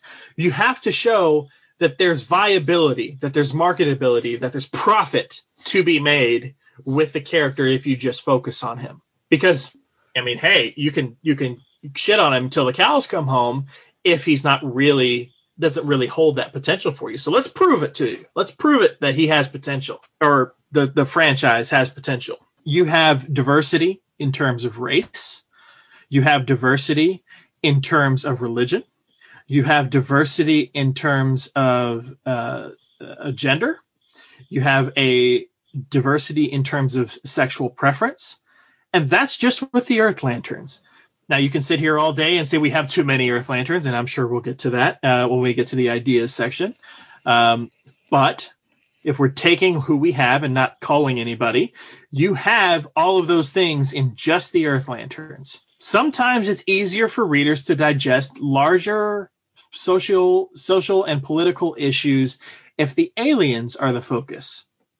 It's a stupid example, and someone is going to laugh at me, whether it's someone on this call or someone who's listening to it after the fact. But there was an episode of Rick and Morty where Rick and Morty went to a planet, and one of the ways that they showcased, and it was a hilarious bit, one of the most often quoted quotes from Rick and Morty is "First Race War," and they went to this planet where people had either cone nipples or like circle ones or whatever, and that was otherwise the species looked exactly the same, and then a race war broke out between them, and you go, what's the difference between these people? If you kind of think about that, if you pitch if you want to deal with heavy stuff, in a comic book, aliens are an often used way to do it. So you look at things like racism or sexism or being homophobic or whatever, and you look at these things being portrayed in aliens, and you go, why are you guys fighting about this? You're all the same people. Like that sort of a thing is sometimes easier for a reader to digest when you're dealing with alien characters. And guess what? There are 3,600 sectors with 2 alien lanterns a sector, save for 2814. And oftentimes, those aliens are not from the same planet. If you want an example, Mogo and Buzd were the same sector. The tiniest Green Lantern and the biggest, well, not the tiniest, there's a microscopic Green Lantern and a math formula Green Lantern, but you get the idea. So there is potential galore in almost any type of story you want to tell, whether it's heavy-handed, whether it's kiddie-like adventures, it does not matter. It could be overarching. It could be just injecting him into regular books. Does not matter. We're talking comics, we're talking TV, we're talking movies, we're talking animated. The potential exists to have this character showcase what you want him to showcase. He can be the franchise can be a vehicle by which you tell your story in nearly every single aspect that you could possibly tell a story. And if DC can have a top-selling book in Green Lantern without promoting it, imagine what they could do if they really put some energy into it. 100%. And if you think about from the movie perspective or the it's kind of funny that the focus we talked about Star Trek, but you have to go back to when the original 2011 movie was being pushed and everything. Jeff Johns, how he was pushing and talking up Green Lantern. What did he refer it to? He basically said this could be like the DC universe of Star Wars. That's how he because of the stories and because of what the characters and the stories that could be told and how epic they could be. Because obviously, if the movies had turned out differently, we would have headed towards the Sinestro Corps War and Blackest Night and all these things. But the cosmic thing, the cosmic connection there, that would open the door. Green Lantern could open the door to go anywhere in the DCU, and that's where the stories that could be told with Green Lantern. It's so potentially anyway, it's unlimited because of the number of Green Lanterns we have and where they're from and everything else. So yeah, it seems like it really seems it's pretty pathetic in a way that they've just completely ignored this property for so long, and we keep hearing about. Yeah, we know that there's a show that they're working on, and that great Green Lantern Corps movie that Jeff Johns was supposed to have the script done for before the beginning of this year, but then again, originally was supposed to be released this year in 2020. It's just, I don't know. I think there are so many benefits. It's the appeal, and I get why we talk about this too. We have in the past why Wonder Woman is part of the Trinity. Wonder Woman is known universally, and she's also part of the Trinity because she's a woman. She is, but the Green Lantern stories and how the Green Lantern stories have affected the DCU and can affect the DCU are so much bigger and have such more of an impact than almost anything that's ever been told with Wonder Woman as a character. It's just, and not only that, Wonder Woman takes on that that strong feminist role, and everybody out there knows in the media that they need a female-driven movies that they sell. You look over to Marvel; they don't have any. All the Marvel Cinematic Universe, they don't have a female-driven movie, and that's one thing that's lacked, and that's one thing that I think they got a lot of criticism for. Well, Captain Marvel, but that came out in response to all that. Wonder Woman, one part, but Wonder Woman, it's a strong female-driven movie, let alone directed by a female. True. And I think that gave it a lot of clout because that's what I think. If I say this correctly, Warner Brothers tends to play the diverse card more than I think what Marvel does over on their side, and that being said, Wonder Woman was popular well before Miss Captain Marvel. Oh yes, as a character, there's no doubt who's relevant. Right. But in a way, that's from Marvel's perspective, that's where they would pat themselves in the back. It's like, hey, we took a character that a lot of people don't know jack about, and look how much money we made. That's true too. But yeah. and we know, and Black Widow should have come out earlier. It's kind of, I don't mean earlier just this year, but Black Widow should have been a project they probably should have delved into previously. But as far as just the stories that could be told, even Batman stories, as interesting as they can be, there's still a hell of a lot more grounded in it, and it's such a smaller part of the DCU than what Green Lantern and Superman and Green Lantern. Superman obviously has that potential too, because he obviously could leave Earth pretty much anytime he wants as well. So. Well, this goes back to what Chad said. Green Lantern has his tentacles in just about every known universe or otherworldly concepts that DC has. But yet, on the flip side of that, Batman has been included in every single universe or otherworldly concepts that they have. How does that make any sense? You use a character that from Earth, and he's injected in just about every storyline that ever comes out and comes along. But yet you don't have the opposite side of that, which is more paramount, a Green Lantern universe, a Green Lantern characterization, a Green Lantern Corps that protects 3,600 sectors of the known galaxy, if you want to call it that. Yet, and they're in every little nook and cranny that's been around since existence. So And that's the key, because Mark said earlier, you can insert Green Lantern really anywhere, but you can also insert Green Lantern any when. Yeah. If you're going with the comics, life originated on Earth, but one of the first creatures to evolve to a super intelligent sort of sentience are the Malthusians. So in with the massacre of Sector 666 and things like that, the Green Lantern Corps is older than any of the heroes on Earth. So any character, I wouldn't I severely doubt it, as much as I want to see Alan and the other members of the JSA who haven't been announced appear in the Black Adam movie. Would it really shock anybody in terms of DC Comics fans who are familiar with DC continuity to see a Green Lantern in any way, shape, or form in any DC property movie, regardless of what time period it's in? No. If we see an old Krypton, the TV series Krypton from Sci-Fi, it was interesting in its own way. I have both seasons on Blu-ray. It wasn't the best show, but it definitely had some high points. And it was a story about Superman's grandfather. The idea that we didn't see Green Lantern in that made no sense. No, you're right. You're totally right. I was thinking the same thing. It made absolutely no sense. Now, they took a sort of xenophobic approach to it because, the whole idea of him going to the council and saying, hey, Brainiac is coming, and they don't want to say that there's anything out there, that sort of a thing, or they're not going to interact with other. They almost took a Daxamite sort of approach to things. I get it. But then you have characters like you have Brainiac, you have Lobo. Your one of your main characters is Adam Strange, who's an Earthling, and whose technology comes from Ran. There's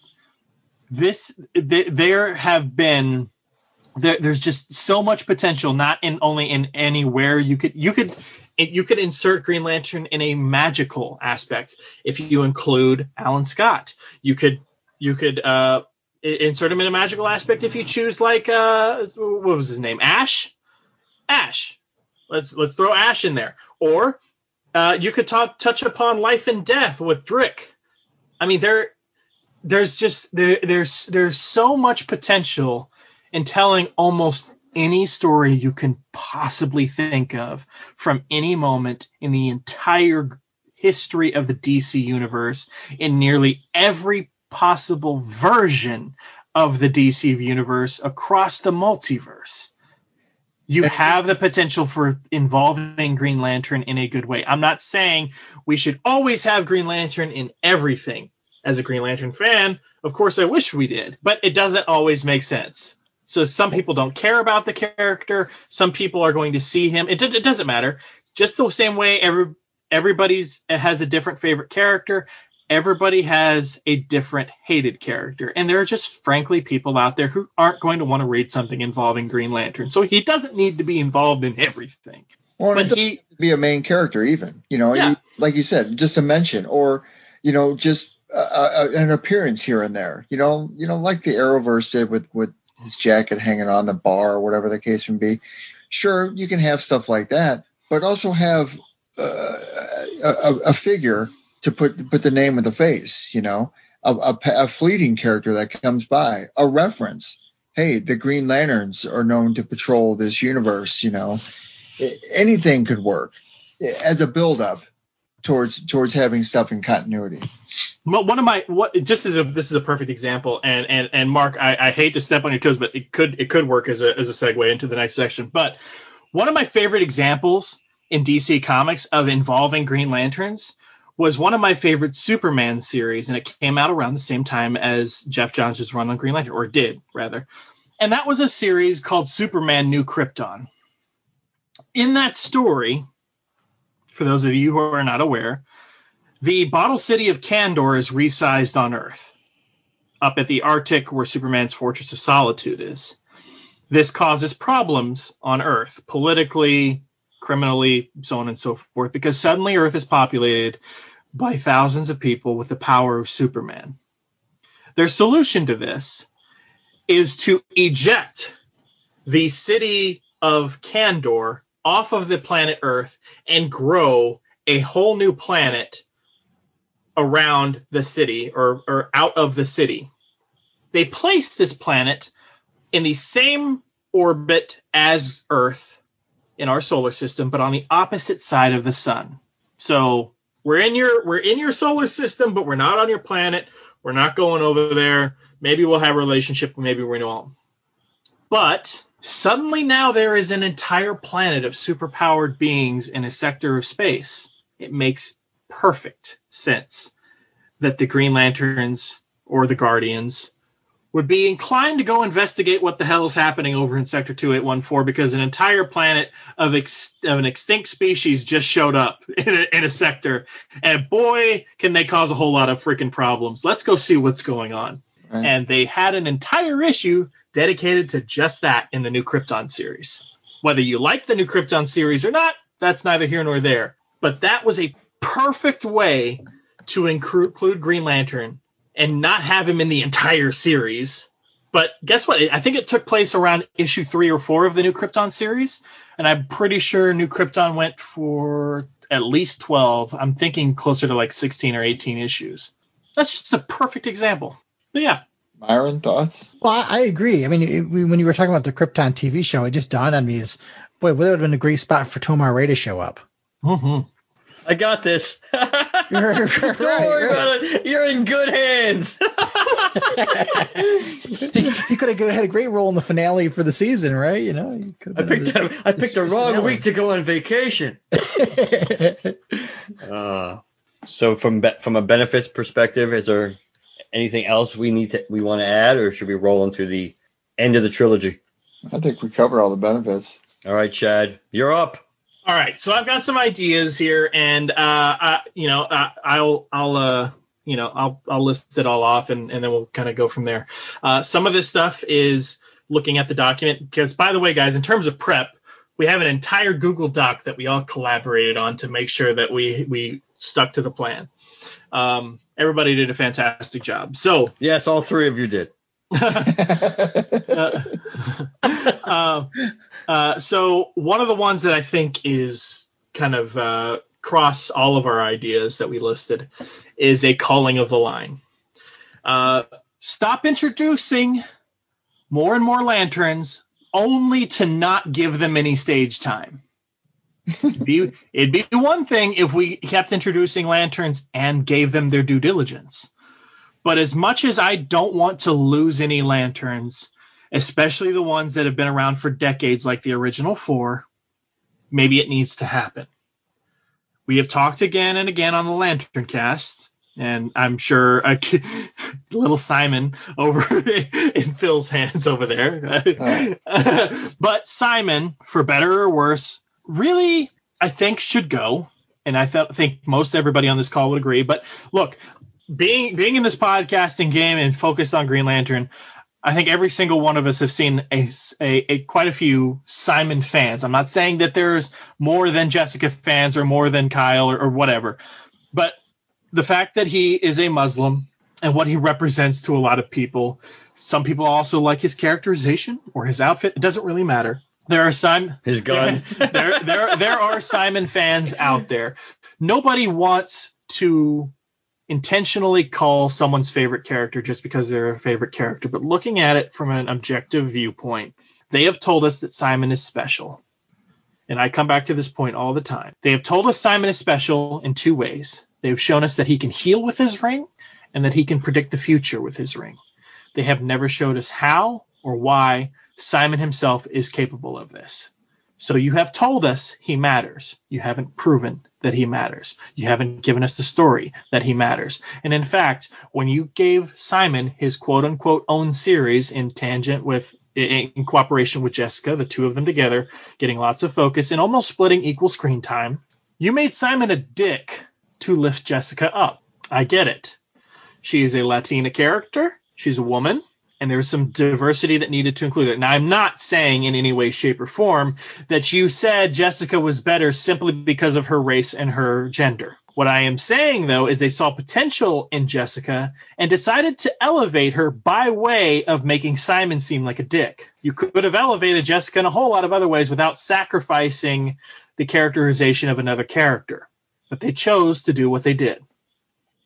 And I think it hurt the character of Simon Bass, who is not currently in any titles whatsoever. I think it might be time for Simon to go. I don't believe that it's time for Jessica to go. I think we've all seen the sheer amount of potential she has and popularity she has, not just in Lantern titles or in things like Justice League Odyssey or whatever, but also in things like the DC Superhero Girls show, the animated show.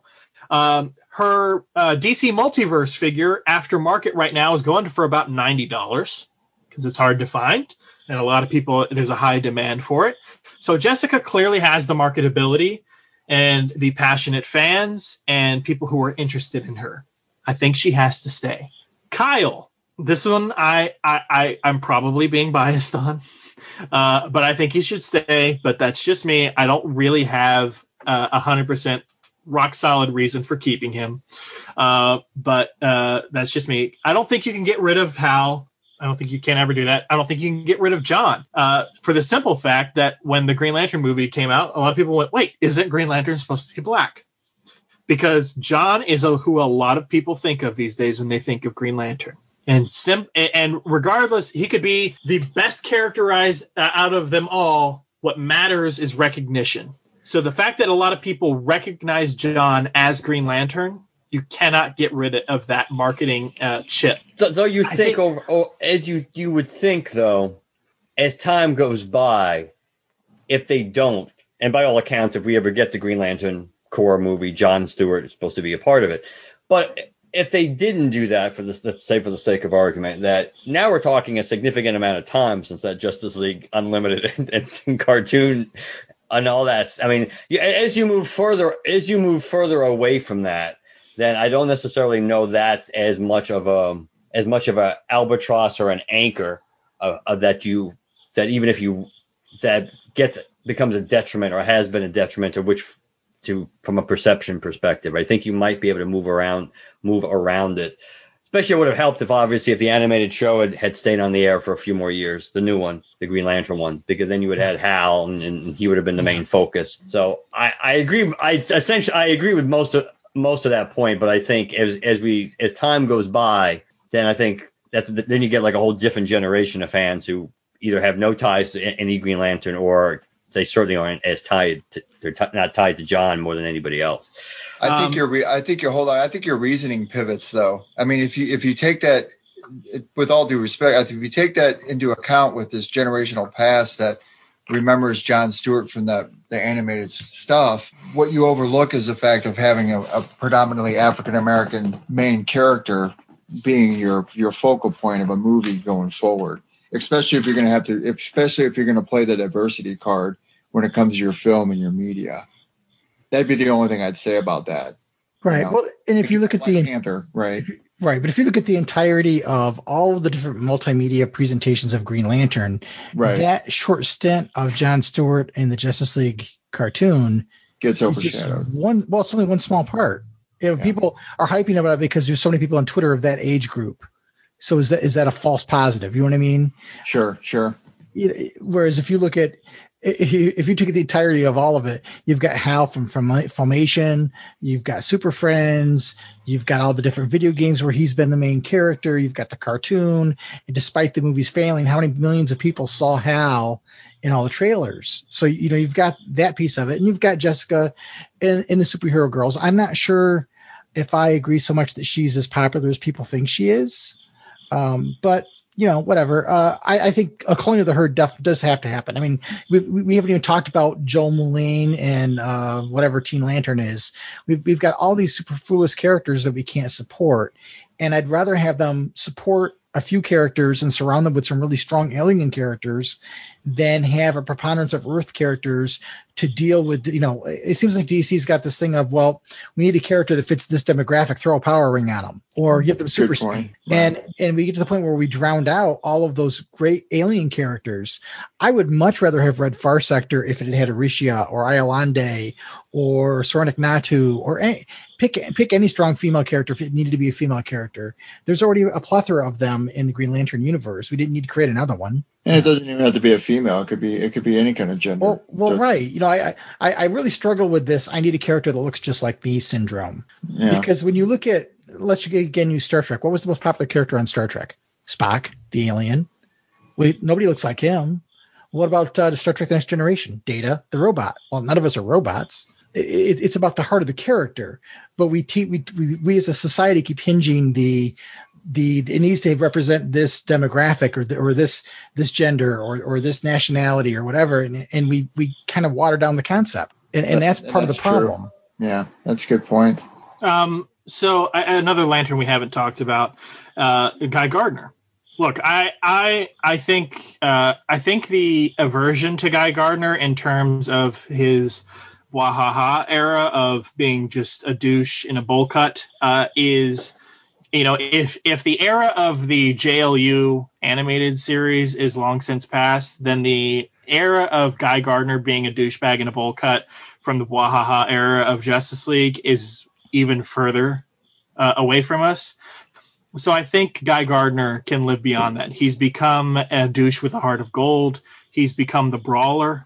He's become he's the Rocky Balboa of the Green Lantern Corps. We talked about this in a previous episode of LanternCast. I'm rewatching Supernatural right now. And for those of you who have seen Supernatural, Guy Gardner is the Dean Winchester of the Green Lantern Corps. He's the dude that's going to fight tooth and nail for the things he loves, and damn the consequences, damn the rules.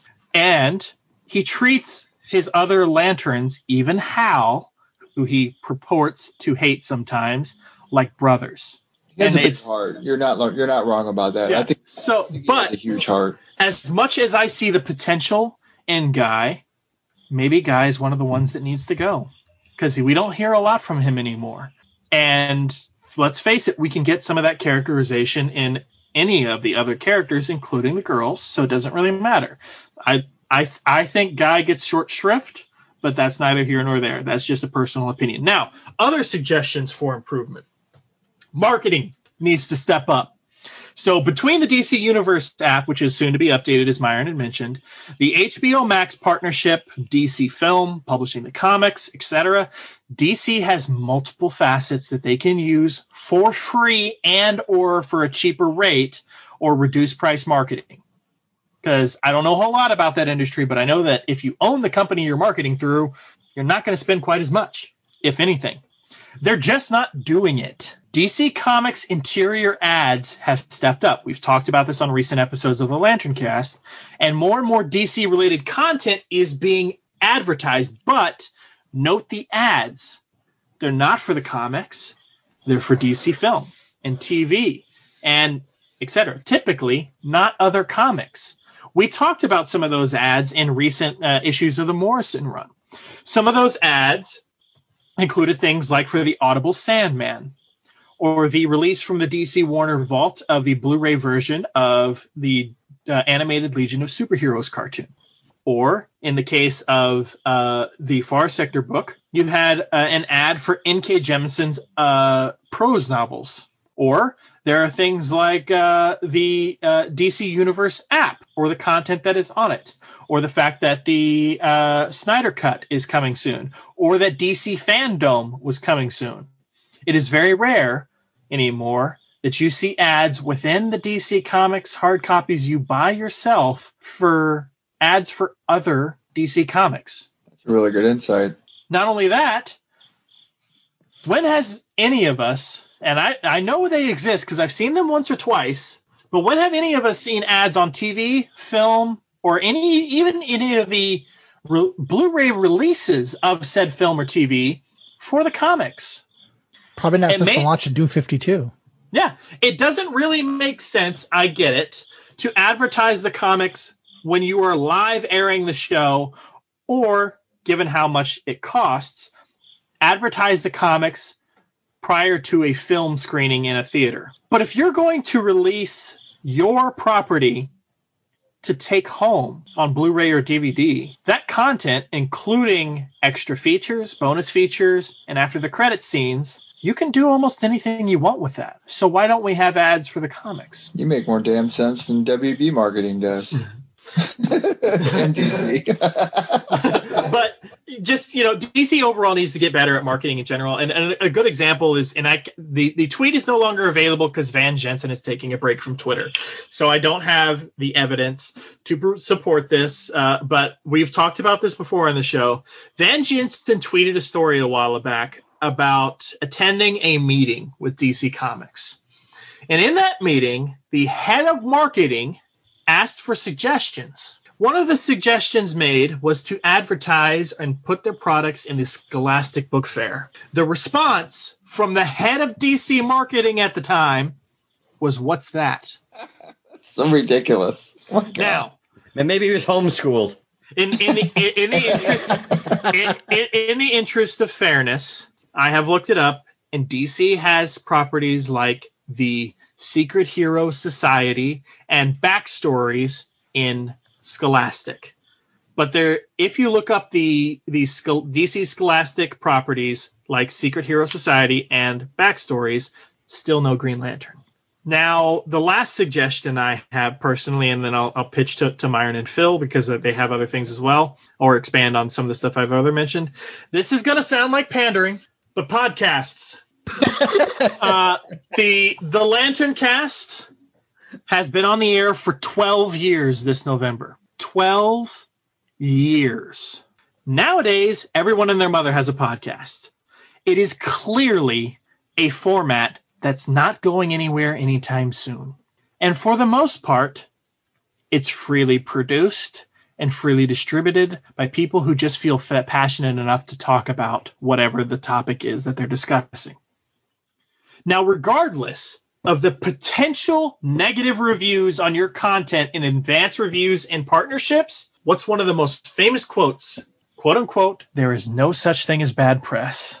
They need to start reaching out on their own volition to fans like us who are producing the content for free. Fans are your most viable and willing marketing out there. Use us. I already talked about that a lot. Stop making us come to you. Mark and I have interviews coming up with creators very soon with whom we had to reach out through DC Comics to approve said interview. That's totally fine. DC, and anytime we have worked as the LanternCast directly with DC, has been amicable, has been kind, has made sure that they stick to their strictures as the PR team, because any company has to have their own set of rules and things. I 100% get it, but they have always been kind when we are directly involved with them. But we have to reach out to them. Now, there have been times where they have reached out to us in sort of a mass blast, not specifically to us, but in a sort of mass blast email like, "Hey, you are Green Lantern related. We have X Green Lantern thing coming out." But what was really strange, and forgive me, nobody keeps these random emails, so I don't have it, but it wasn't like an issue 1 or the finale to an issue or the finale to a story arc that they reached out to us about. It was a random issue that they wanted us to spotlight and interview people on, which is, it's fine. If they have an idea or a marketing ploy they want to do, that's one thing. But it was one, not consistent.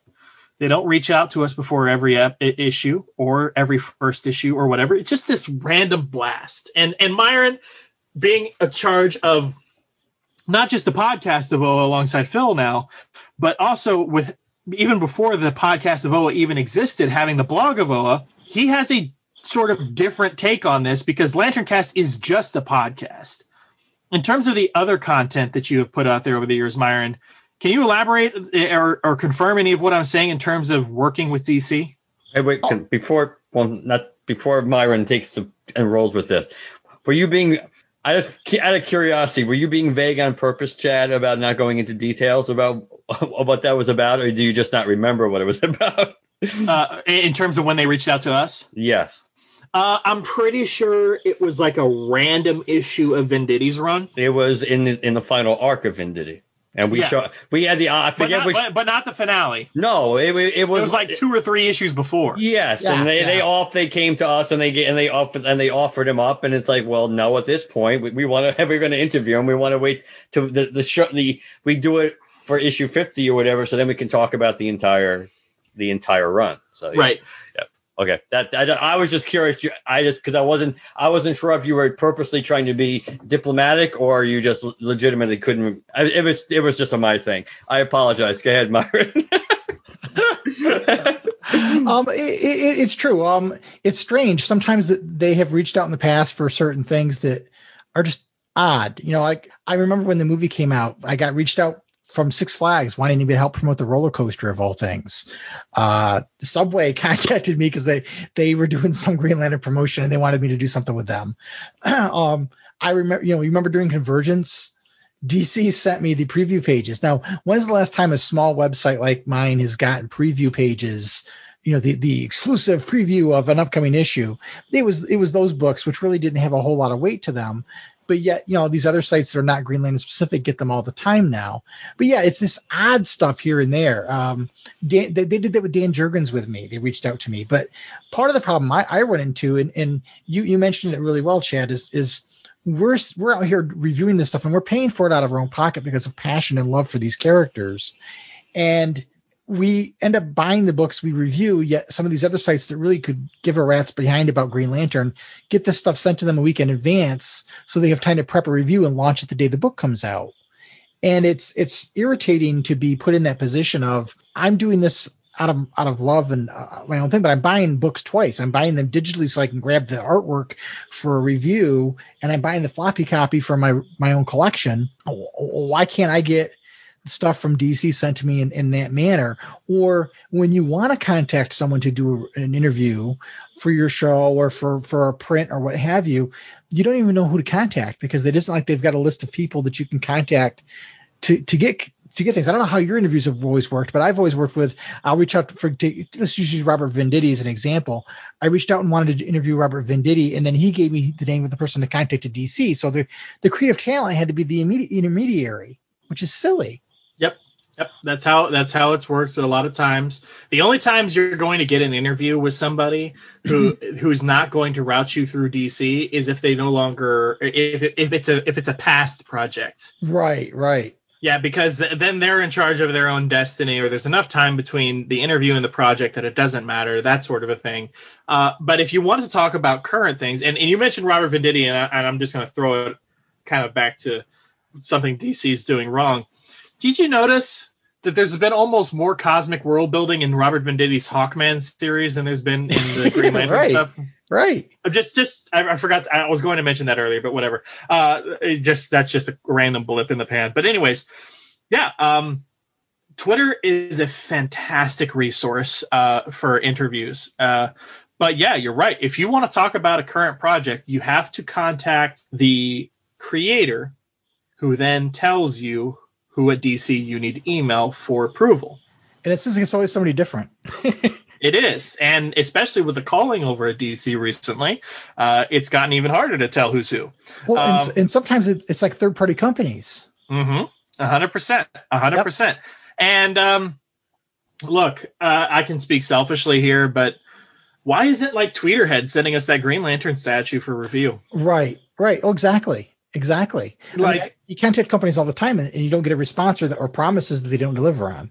And speaking of that, I made a post over on your group that you guys have over on Facebook about sort of touching on this, is when I tell people that I have a pod that I am involved with a podcast that has been on about Green Lantern. I used to just be able to tell people I'm a co-host on a podcast about Green Lantern.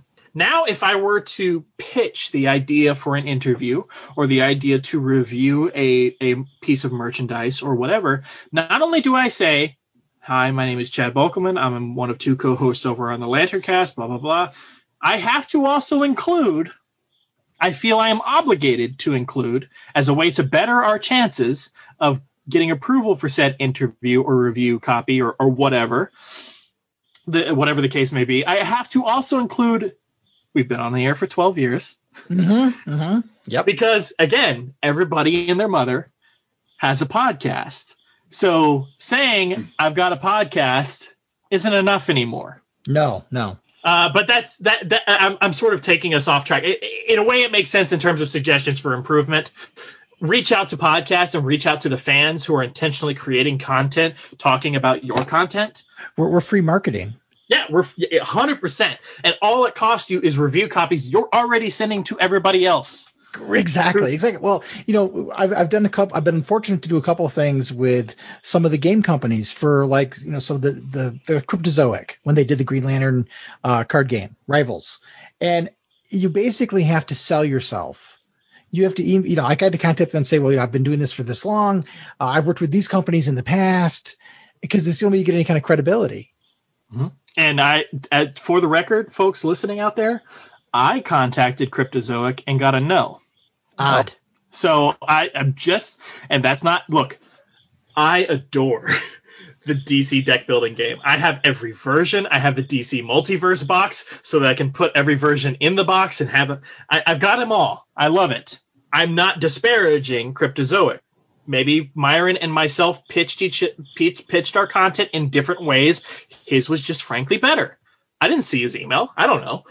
But when Myron came out with his review copy, and not only reviewing, but also was given a copy to give away. Am I right, or did you buy that? No, I asked them. I said I'd like to have an advanced copy for review, and I'd like to have a copy or 2 to give away as prizes. Okay, exactly. And not only did they give him the content to review, they acquiesced and gave him prizes as well. We just got the flat out no. That's fine. It's their prerogative to do that. And that's Cryptozoic. That's not DC. So, I mean, but these are just examples that we're including here. Now, again, the other suggestions I have with marketing within your own material, TV, film, comics, etc., calling the line, things like that, those are all just as important. But I think as podcasters, we get super passionate about this particular idea. So feel free, guys, just, piling on in terms of suggestions for improvement. Well, on a side note, to touch on your Scholastic Book Club, I got on their website and just did a general search for superhero stuff. Wonder Woman had 2 titles on there. They didn't have anything about Superman, nothing about Green Lantern, nothing about Batman, thankfully. And I even did Marvel searches, and they had nothing about any of those characters either. Did you search Secret Hero Society or backstories? I did not do that one. Secret Hero Society. Oh, there's nothing on here. Oh, Black Panther, Battle for Wakanda. Yeah, there's I saw some advertised when I did a search for DC Scholastic on Google. Admittedly, these were from maybe a year or 2 ago when I did the search or when I saw the search results. But yeah, they were specifically called DC Secret Hero Society and then backstories. So, but yeah, so guys, we in terms of this episode, we told you why they're giving short shrift to this franchise. We told you why this franchise can make money, and we don't just want to bitch. We want to give sincere, honest suggestions on how to make it better. We're not just going to scream into the void and say, you're screwing up, and then leave it at that. So, well, and look at the benefit it does for having the 2 main podcasts that talk about a particular superhero, Green Lantern. I mean, I don't even look for podcasts anymore because, like you said, there's so many out there. And being a part of one with Myron in the short time that I have been since he's been around, I don't even know if there's any other Green Lantern podcasts that are out there besides the Emerald Echo, the guy we had on a while back, Myron. I mean, I know he does some Green Lantern content or whatnot. But other than that, that's an easy streamline into your marketing technique, especially if you're going to introduce a certain character. Now, I don't know if there's how many Wonder Woman podcasts are out there. I'm sure there's a ton of Superman podcasts. I'm sure there's a crap ton of Batman podcasts. And there's probably a Simon Baz podcast out there. that would be Dan. That would be Dan Kurtzky if there is one. But I mean, it's like you said, it's an easy marketing perspective, because everything is all media related now. So to get your word of mouth out there, what's the first thing you do? You get on the effing internet, man. I mean, that's where the people go now. They don't go to their local broadcasting and say, "Hey, Channel 4, I want to put this on your commercials." And nobody watches television like that anymore. It's very rare. Usually people go to the internet for a source of information. And if it's not internet, it's streaming content. So, of course, you're not going to sit here and say, "Oh, the podcast of ad on Netflix." I mean, sure, I get that. But, I mean, the small stuff, what about DC Universe? If they're going to start streamlining everything into DC Infinity, why not start including pertinent podcasts on there that have to do with the content that's being promoted? You know, it's easy. I'm sure Myron would be more than happy to say, "Yes, of course, put my podcast on there. I'd love to have it pop up on DC Infinity, and you guys included." But will they? No. You know, speaking of, and I didn't include it in my list, but I did hear about this online. When DC Fandom was happening, it didn't appear anywhere on the DC Universe app. No, it did not. It was not there. The app, the platform you pay for DC stuff wasn't streaming Fandom. That makes little to no sense at all. Yeah. And just to add a little bit to that, they already know that we exist because they have reached out to us in the past. If you go to DC Comics website and you click on the fans thing at the top, they have, you click on podcasts and they have some podcasts listed. Neither of our shows are listed. If you go to news and blogs, the blog of OA is listed. But they have all of these sites that they're kind of pseudo promoting. But why not do more? They could have, going back to DC Daily, they could have spotlighted a website, or they could have spotlighted a podcast. They had people that did a podcast for Young Justice on, talking about the Young Justice shows. When they did a watch party of the Green Lantern stuff, why didn't they have one of us on? 100%. No one loves us, unfortunately. It's misery loves company, which is why all of us are here today. Right. But if you look at podcasts as an example, there's your show, which has been around the longest. There's my show, which 10 years next year. And there's one other show that's out there that does an episode every couple of years. But that's really the only. Your show and our show is really the only consistent, ongoing, regularly scheduled, has a regular presence out there, really. And yet we get nothing. Go ahead, Mark. Start saying it. We're not loved. It's sad but true, isn't it? Let me grab this professional mic and bring it closer to my mouth. Nobody knows the trouble I've seen. Nice going, Chad. Now you've depressed all of us. Thank you. You have more stuff, right, on the idea topic, right, Myron? Well, a lot of it goes back to what Chad was talking about, is cloning the herd. If we're going to have this many Earth Lanterns, they either have to be marketed and used better, so the fan community isn't as divided as it is, or we need to, as my father would say, crap or get off the pot and reduce the number of Green Lanterns, and there's your character. I think one of the problems that the Green Lantern and the Flash suffer from is there are so many speedsters that, is the Flash even the fastest man alive anymore? I don't think so. One of the big draws to Green Lantern was that, it was odd to have an Earth person wearing a power ring, but we've got a half a dozen or so running around. It's like anybody can get one. And once that happens, it's not special anymore. And I think that's part of the problem, is there's no value in being the Green Lantern because anybody can throw a ring on and use it, apparently. Yeah, I remember you mentioned that on the podcast one time. I was always under the impression that the ring chose you, because you had to overcome great fear. Well, now it's just going that, oh, hey, there's some Joe Schmo. We're just going to give him a ring. Right. And in terms of what characters you call it's obviously going to be divisive because every character has a fan base, and you're going to tick off fan bases no matter what you do if you start calling characters and getting rid of them, or you find them a new role. I think DC has struggled to figure out what to do with Kyle since the Corps came back, and they either need to find a role for him or move on and give him either another role or put him aside for a while, or the same. I don't know if Jessica's as popular as people think she is. Does she need to be around? I don't know. I don't find the character particularly interesting, but that's just me. I know there are people that do and are passionate about her, but is there enough? If there's enough opportunity to make the characters viable, and if there aren't, then we need to reduce the number of characters. And and we have to stop creating more until we figure out how to use the ones we have more effectively.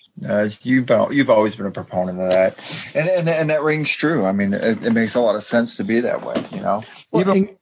Even when it comes to Jessica Cruz, sure, I'm a huge fan of her. Do I think she can sit here and be put on the big screen and carry her own movie? Hell no. I mean, not by any means. She'd have to have some kind of supporting cast to be able to even venture off to broaden what you're going to be talking about. I mean, just to throw her on the screen, Jessica Cruz is the new Green Lantern. No, to me, I'm looking at that saying, okay, that's just a failed attempt of trying to put a strong female lead in a role that wasn't created for her to begin with, but yet she's going to run off the mythology of a character that has, in a sense, been a white male. And I hate to say it, but that's just the way it is. Or an African American male that was playing in an animated series that drew a lot of fandom. I mean, who knows where she's even going to go after Odyssey's over? There's not even talk about what's going to happen to her anymore now. So she could fall off the map, just like thankfully Simon Baz did. But he's still there. He's on the fringes. It's like flat Earth Simon Baz. He just fell over the edge. Yeah, man. But he could come back. He could come back. They always come back. Yes, everybody always comes back. And one of the things I mentioned was to stop using Green Lantern as a punchline. You can't on one hand cry that nobody wants the character, nobody likes the character, but on the other hand bash the character because you're making a self-fulfilling prophecy. It's okay to have humor. I mean, think about Aquaman. He was the punchline of how many jokes for how many years. Right. Even DC, when they were getting ready to make the movie, if you looked at Robot Chicken, there was the whole thing was about the first Robot Chicken special was all about making fun of Aquaman and his lack of powers.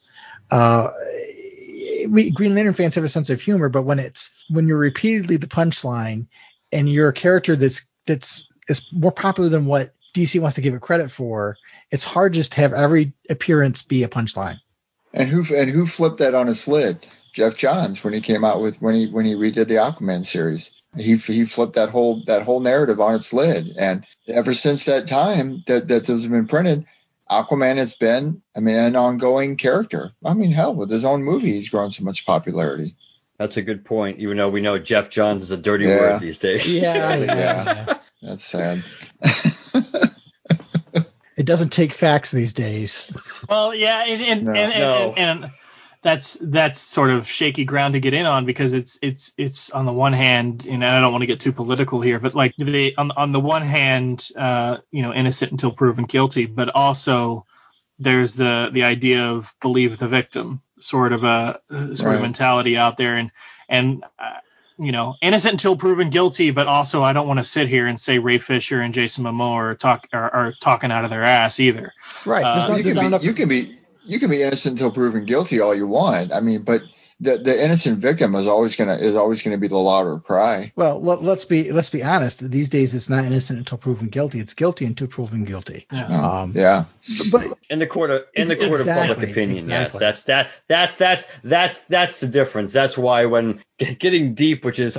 Well, I guess it's okay because if anybody has hung in this long, but it's really bad. You're in the wrong end, right? Because I mean, we all know that in the legal system, like if we're talking like if it's a rape case, that we all know what the victim has to deal with, when they get put on the stand and how they get treated. Which again, objectively speaking, you understand why the defense does that because it's a believability issue, it's a character issue, but. So they get this absolutely crappy end when you actually get into the court. But that also being said, if person A is accused of rape and the court of public opinion, people always assume that they did it at first. You can get a rare exception, but the reality is most people think unless there's some serious doubt, if you accuse person A of rape, then the people automatically tend to jump on the back. They do tend to assume right, that you're guilty. And you never come out of it. You never do. No, you don't. Very often,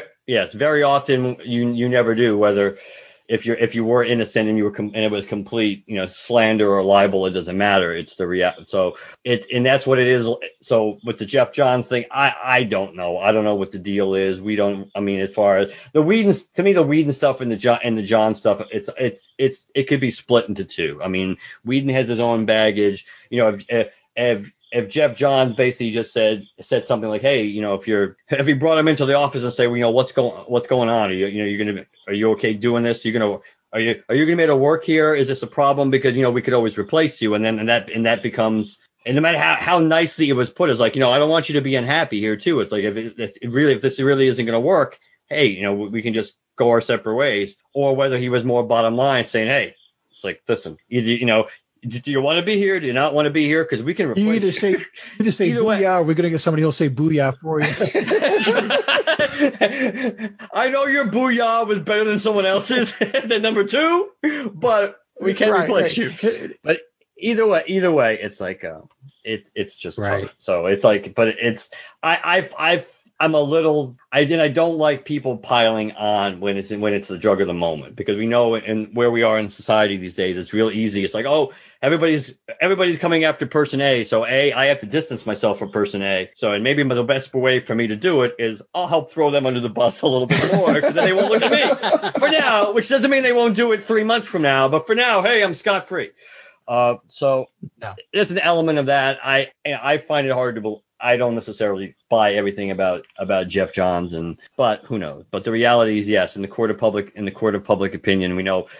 It was interesting. Quick, brief tangent. I read when I was reading a review of like Three Jokers number 2, which I have not read yet. That it was a review that was kind of really negative about it, and I saw somebody saying, "Oh, it's actually refreshing to see somebody like do a negative review of Jeff Johns, because usually everybody's so just over the top in love with everything Jeff Johns does."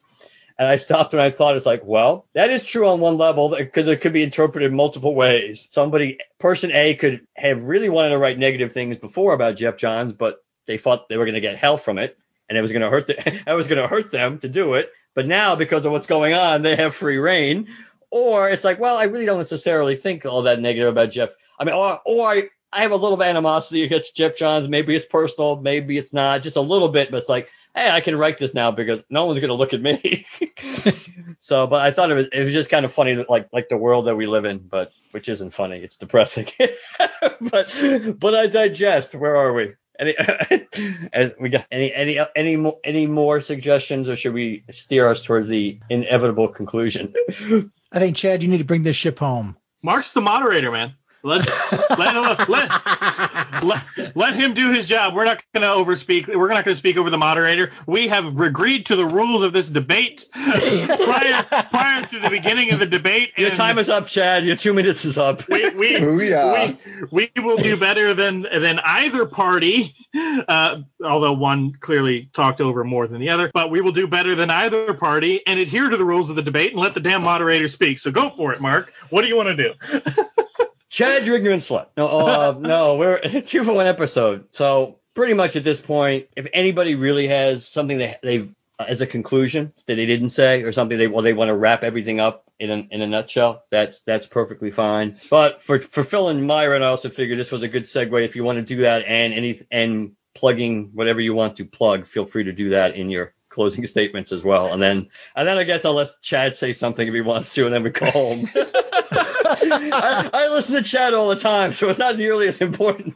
We don't really have anything to plug, do we, Phil? I mean, we're just... You got your show? We're doing the Jeff. I mean, we can plug the Jeff Johns. We're doing the Jeff Johns run on Retro Review right now. Other than that, we're just doing the monthly Doug Green Lantern titles or whatnot. So no, it's kind of nice to focus on a singular issue tonight when it comes to stating all of our cases on why we think Green Lantern should be included in the DC universe. I know I miss talking to you guys, and I mean I love talking to Myron when we hook up every other week. It's always a highlight. I was looking forward to doing this. I couldn't wait to be here for it, and it's fun to be on a parent podcast because we're both in this for the fans, and our listeners for that matter, and all the people that do tune into us or download our podcast. And I can't say this to Myron enough. I'm honored and thrilled every time that I get to get on here to be a part of his podcast that he brought me into since Bill left. And I was filling big shoes, and I don't think I'll ever fill those big shoes, but I'm doing the best I can. And and I just love being a part of this, and it's a good time, hanging out with you guys. Well, we have, we each have our own show, and we're not in competition with each other. I think we share. I think the Venn diagram is close to a circle between the audiences that we have.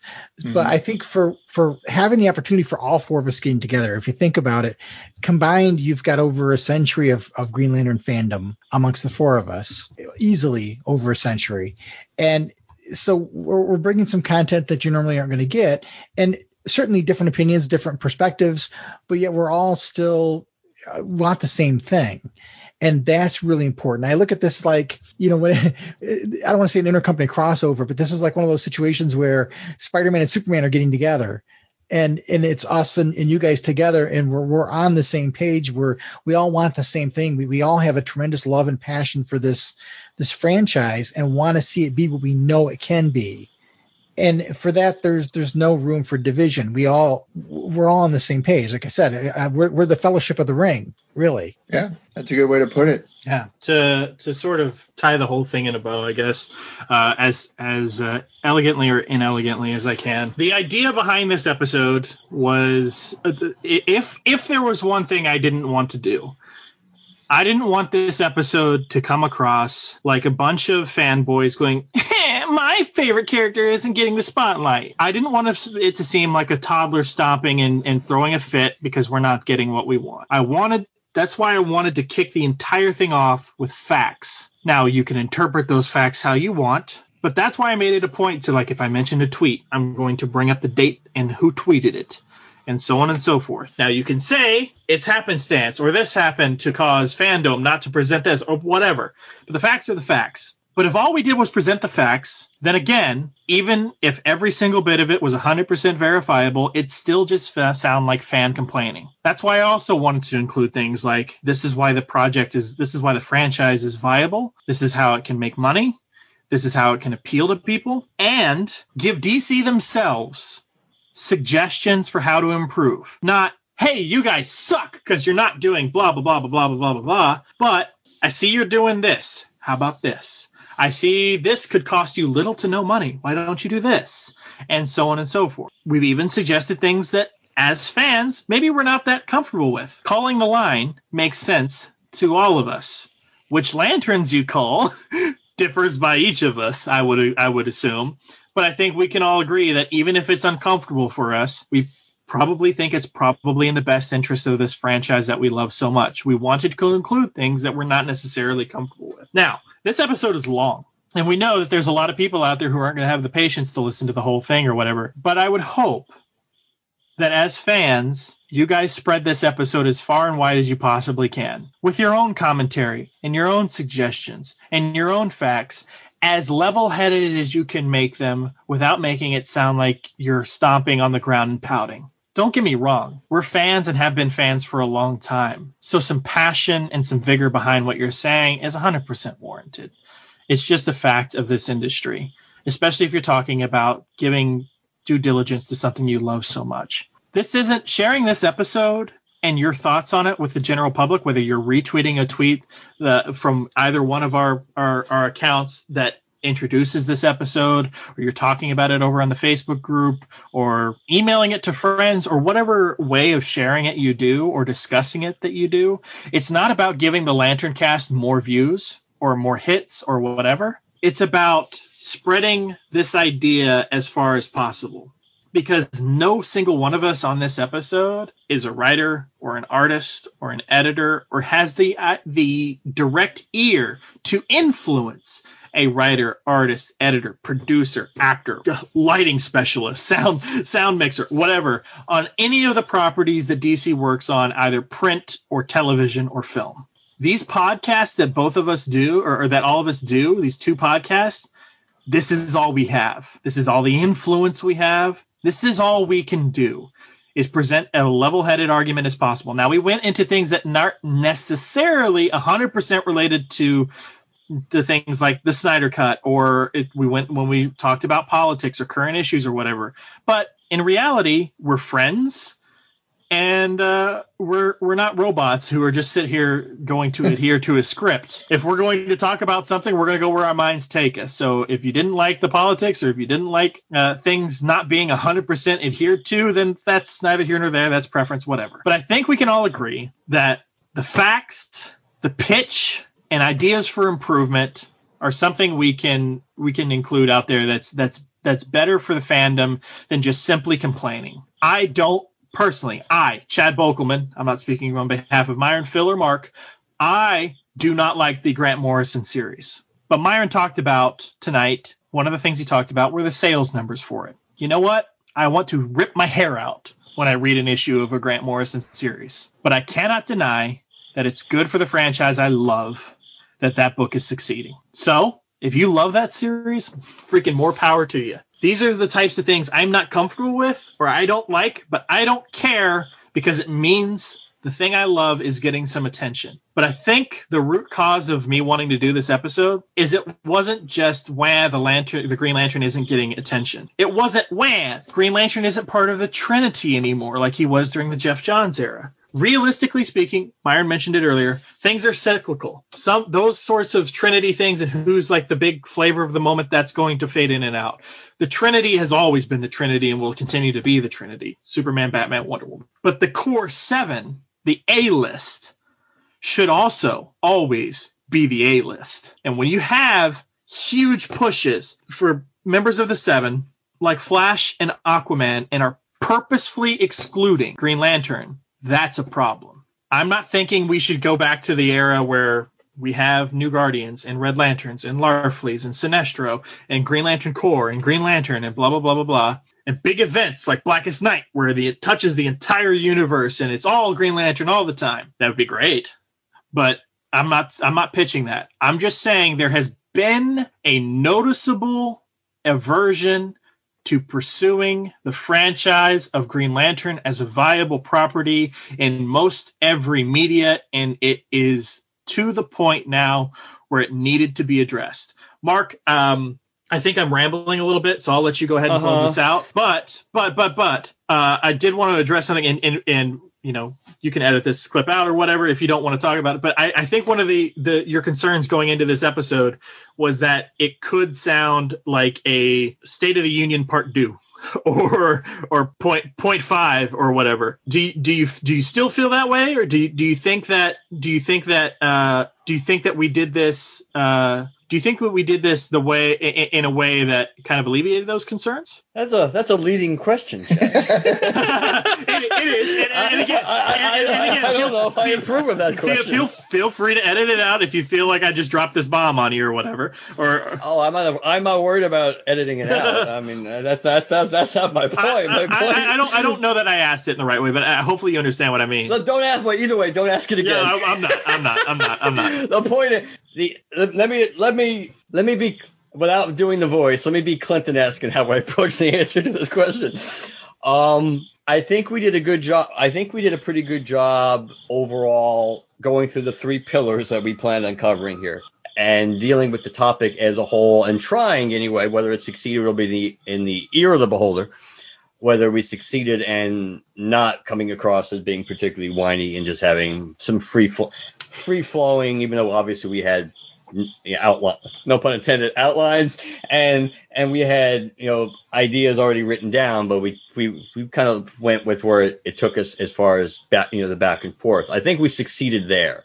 Now you're on ants, but getting the PC stuff out of the way. When you're asking me, do I think we successfully distanced ourselves that much from a general state of the Green Lantern Union? Probably not, in all honesty. Only because we may not have delved into specific things related to the books as much because of the fact that we're talking about overall exclusion for Green Lantern and more in a multimedia and bigger picture sense, since Green Lantern does have technically 2 books right now.